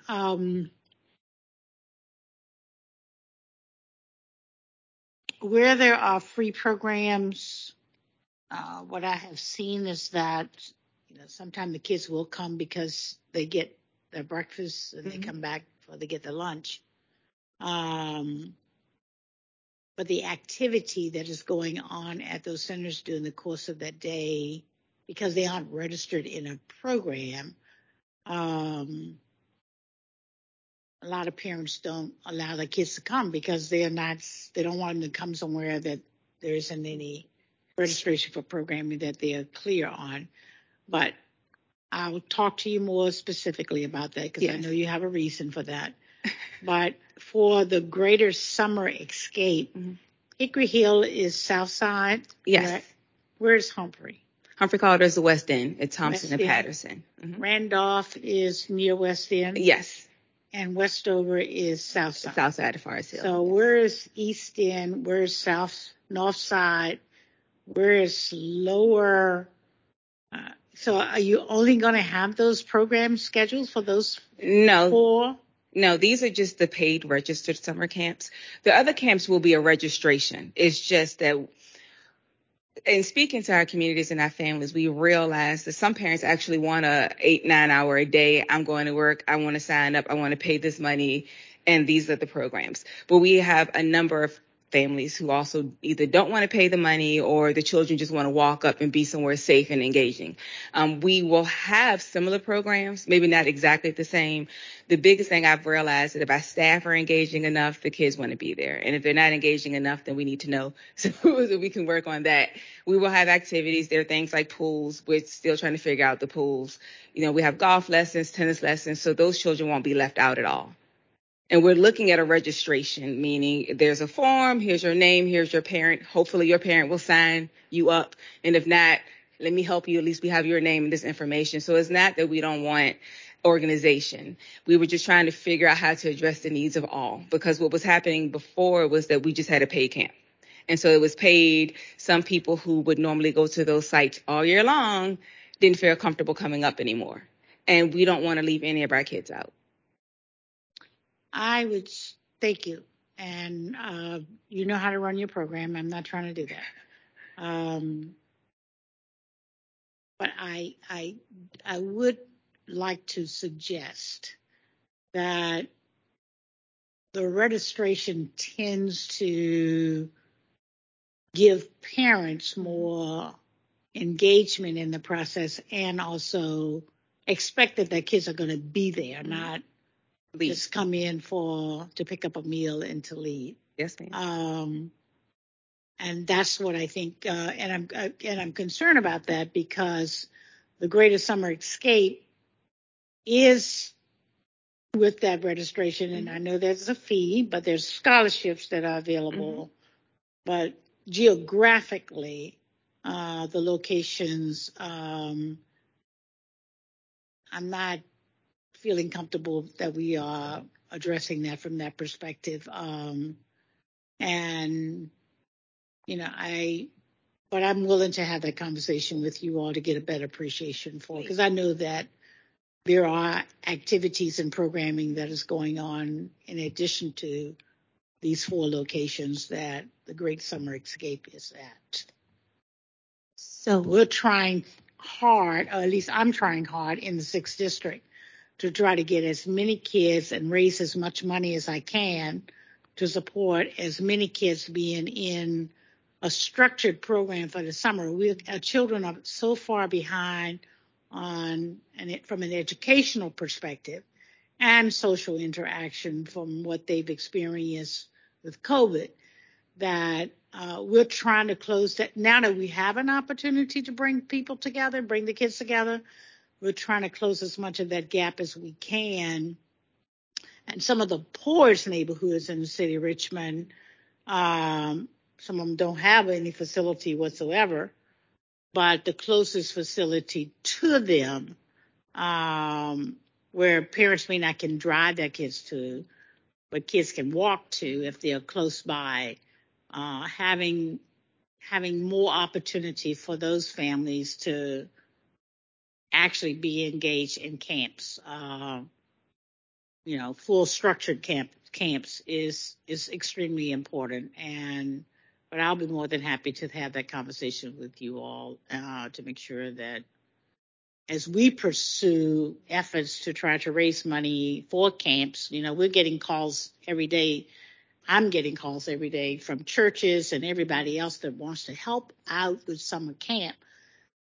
But, a lot of folk don't know what's involved in doing a summer camp until you have 50 kids that show up at your church and you have 2 people that you thought were going to manage 50 kids and feed 50 kids and, and all of that. So we're open. You have the expertise to be able to do these things in a way that they need to be done. So I'll do a follow-up conversation with you to make sure that. I'm sorry. I just want to say that I think the word registration is being misinterpreted. So yes, they have registration, everything. It's still going to be a structured camp. It's just not going to be a fee-based camp. Like she said, what we've learned in the past is some locations would fill up with a lot of members of our community who could afford to pay for camps. And then we had camps at those locations, the people who couldn't afford to pay for camp, they would just walk away because their parents didn't want to ask for help or things of that nature. So no, it's very structured still. There's still schedules and things like that. The only difference is their field trips won't be as far away. So instead of them going, I don't know, to Bowling Green to bowl, they'll go to the Bow Ties, the River City Bowl instead. So we're still offering those same type of amenities. We're just trying to make sure that those kids who would not have any opportunities to leave their neighborhood or to do structured things would have them at no cost. And as far as feeding them, they're always welcome to eat. We always want them to come. If your parent wants you to be there from this time to this time, we're there. But we didn't want to stop someone from attending because of the cost. All right, wonderful. Well, thank you all so much for answering all of our questions and being here with us today. I gave you my closing remarks already, so another hats off to you for a wonderful presentation. And thank you to Director Frelke as well. Thank you. You all have a great afternoon. Thank you. All right, with that, Madam Clerk, we will move to the papers for consideration. Yes, ma'am. The paper for consideration is Resolution 2022 R014 to express the council's support should the citizens of Richmond approve a second referendum for the development and operation of a resort casino for appropriating 1/3 of the revenues received as a result of the development and operation of such resort casino to a reserve fund for the purpose of supplying any decrease in funds received by the school board of the City of Richmond as a result of adjustments to the Commonwealth of Virginia's composite index of local ability to pay. Thank you, Madam Clerk, and I am the patron of that legislation, so I'll give a brief explanation for benefit of my committee members.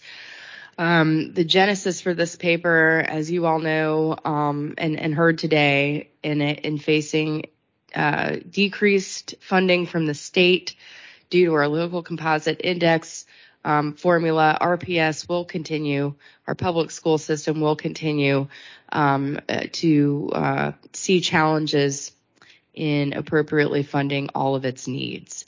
And so seeing the potential casino revenue as an economic development project that could yield some of those revenues to help make up the difference of our lost funding through our lost state funding, in addition to the growing needs of RPS generally, as its budget continues to grow. Budget needs continues to grow. The spirit of this legislation, or the intention rather, would be to place that revenue received from this casino economic development project, a third of those revenues into Richmond Public Schools. As it stands right now today, there is no special fund or plan for the revenue. It would simply go back into our general fund. There has been talks about the potential use for those revenues, but never a specified allocation, save for, I believe, the 2-cent tax reduction. So this paper is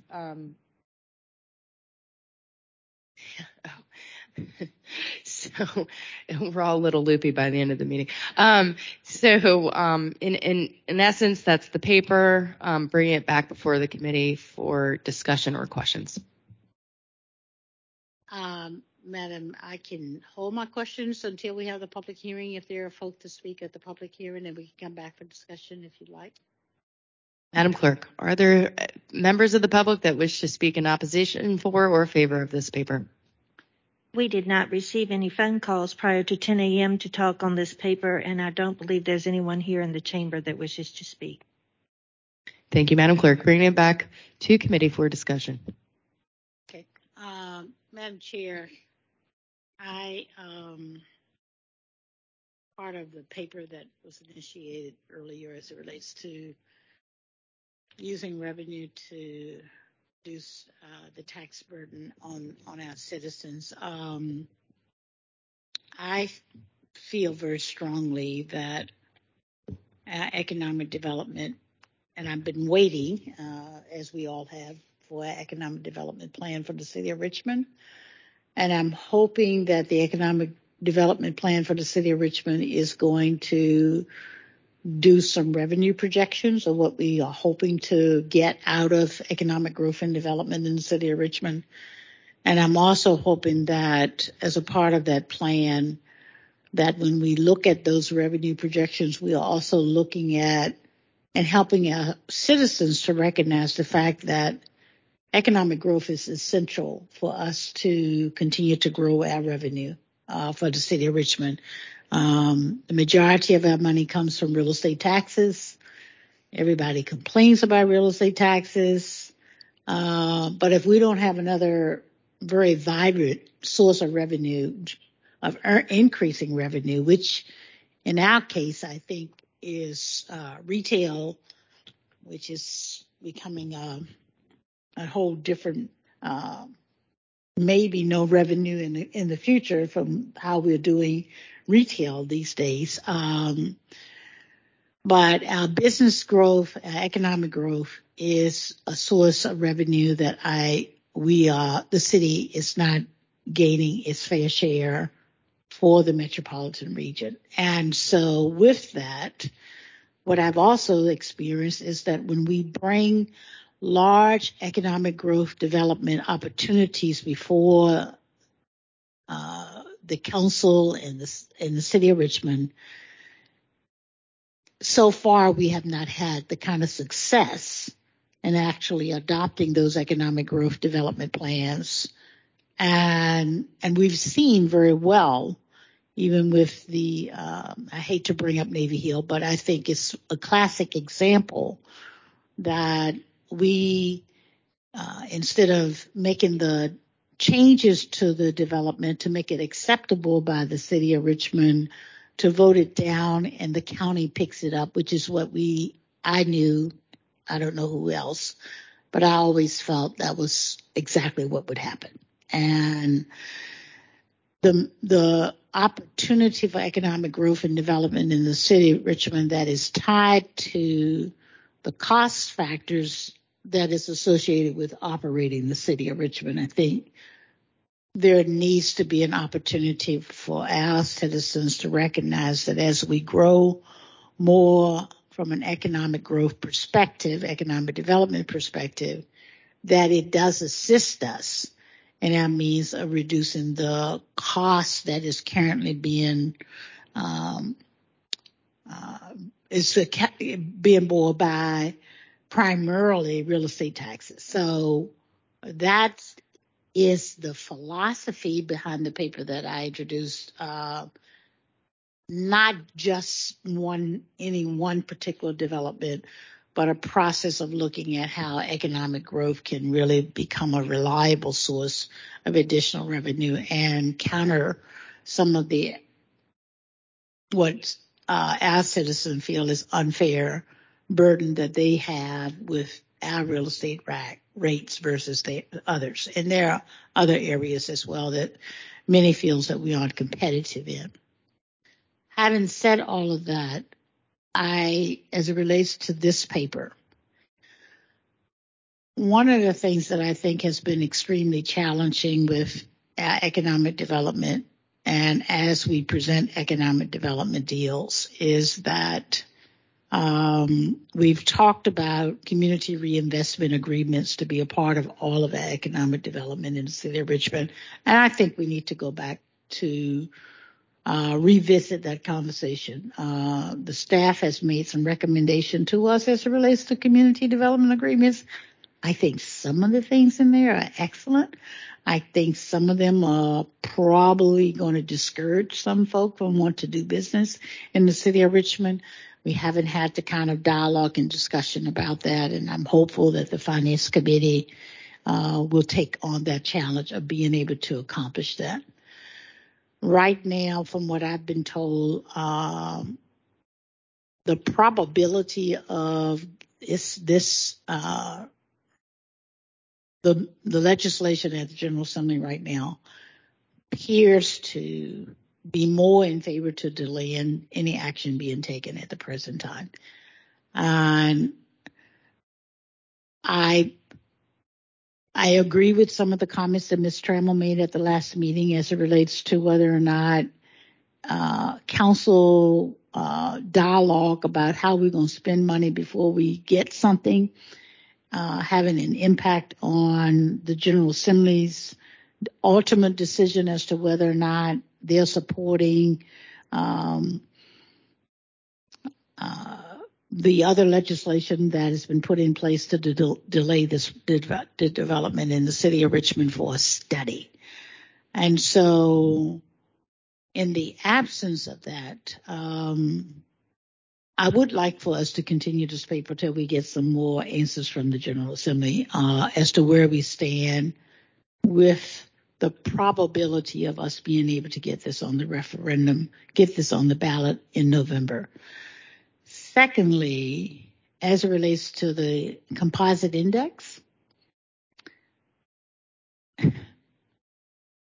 that's a troubling area all by itself. It's a major issue. And as Richmond demographic continues to change, the reason why we are short, we're getting less money this year from the state, which is inadequate, always has been inadequate, and we need to fight that battle of state funding and the lack of funding that we get from the state. And I know that's an ongoing battle, but we got to stay in that. We got to stay on the war field for that. But our composite index is not representative of the poverty and the needs that the city has.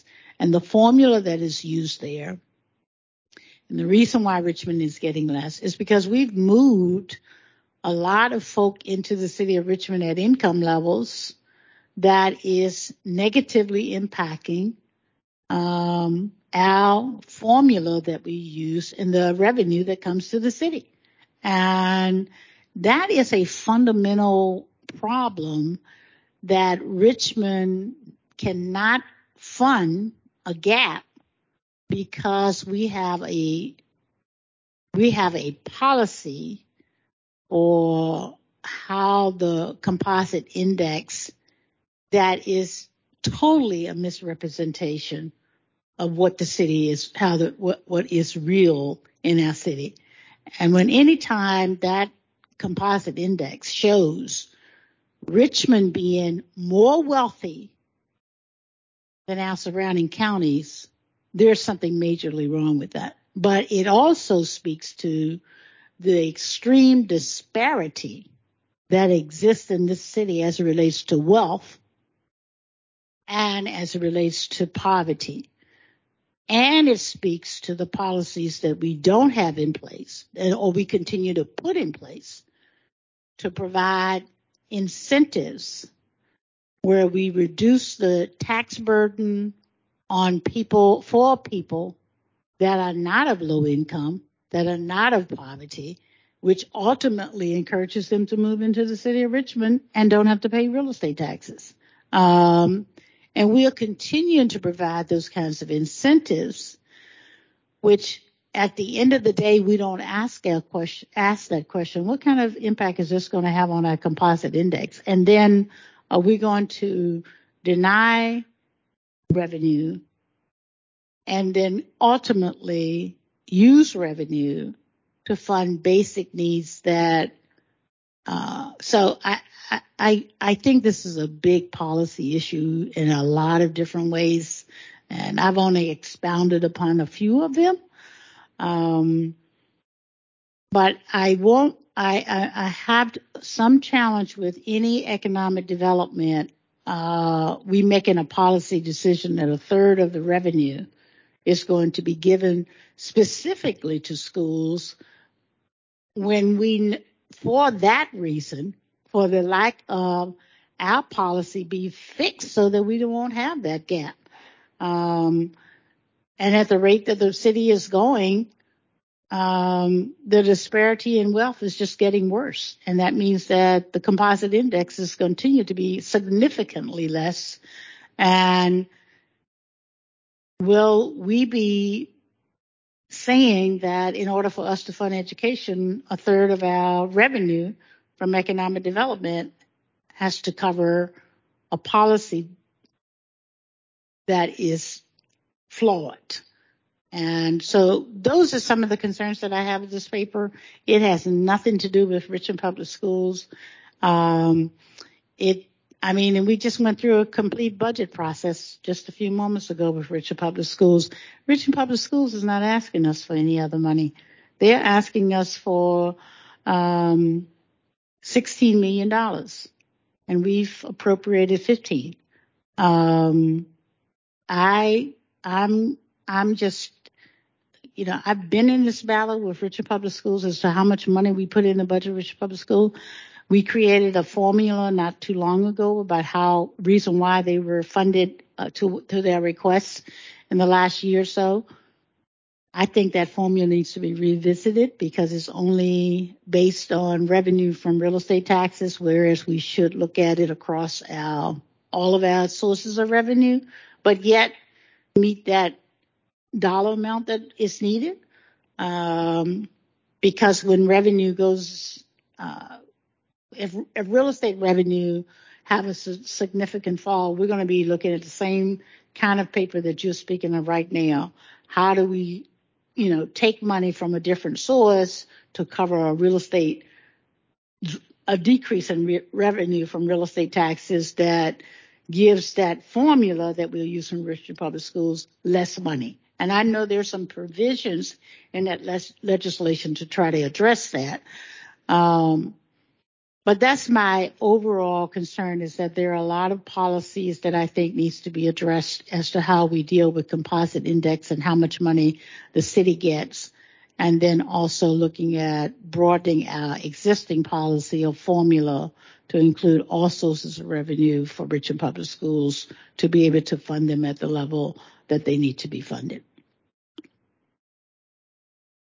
Thank you. And I'm sorry, I thought I was just signaling I wanted to be in the queue. I didn't realize I was turning on my mic. Can I ask what the status of the other paper is? Has that already gone through committee and back up to council? I'll refer to the attorney or to the clerk's office as to where it is. I'm not absolutely sure. I think I know, but Madam Chair and members of the committee, City Clerk Candace Reed, that other paper is continued to March 28th by full council. That's the paper on the real estate tax, right? Your paper, yes. Yes, ma'am. That's correct. Yeah, and so if the patron of the paper would agree, I would like to offer a motion that we continue this paper until we have a little bit more insight as to where we are with the consignor, and then give us an opportunity to talk more holistically as to where we are and what we want to do to open up a window of opportunity for this particular economic growth development. Thank you. Thank you. The reason I asked where the other paper was, because it seemed like these should move together so that when you discuss one, you're discussing the other. And I think we could move it forward without recommendation to full council. And then should we all collectively want more time, it could be continued as the other paper was. Or, we may know a lot more about what's happened to the General Assembly and the whole thing may be moot. Thank you. So tomorrow is signing die. So I feel fairly confident. And I'm actually late. I have to get down to the General Assembly building now. So I will have a better update as to where, hopefully have a better update as to where our partners across the street stand with the budget. But I would agree with both my colleagues that certainly by the 28th of March, we will have a better idea of where things stand. Obviously, anything can happen in reconvene session, but I think that we'll be in a better posture. And I do agree that both these papers should move with one another. So with that, Madam Clerk, I believe the motion on the table is to make a recommendation to continue this paper to the 28th with its sister paper back at full council. There is a need for a second on that motion? Yeah, second. My apologies. But I need clarification on the motion because Ms. Robertson said one thing and Ms. Jordan said something else. So I if we're at the point of formal motions, I think it was that Councilmember Robinson wanted to continue within committee. Do we have to vote on that before my motion to forward without recommendation? There was no second on that motion.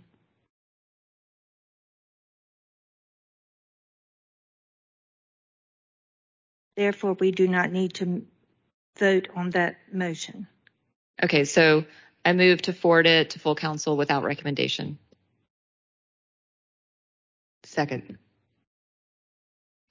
The committee is voting on the motion to forward Resolution 2022-R014 to council without recommendation. Question. We have a council meeting coming up on the 14th, which is Monday. So, even so, this motion would send this paper back to council for our 14th meeting, correct? Yes, ma'am.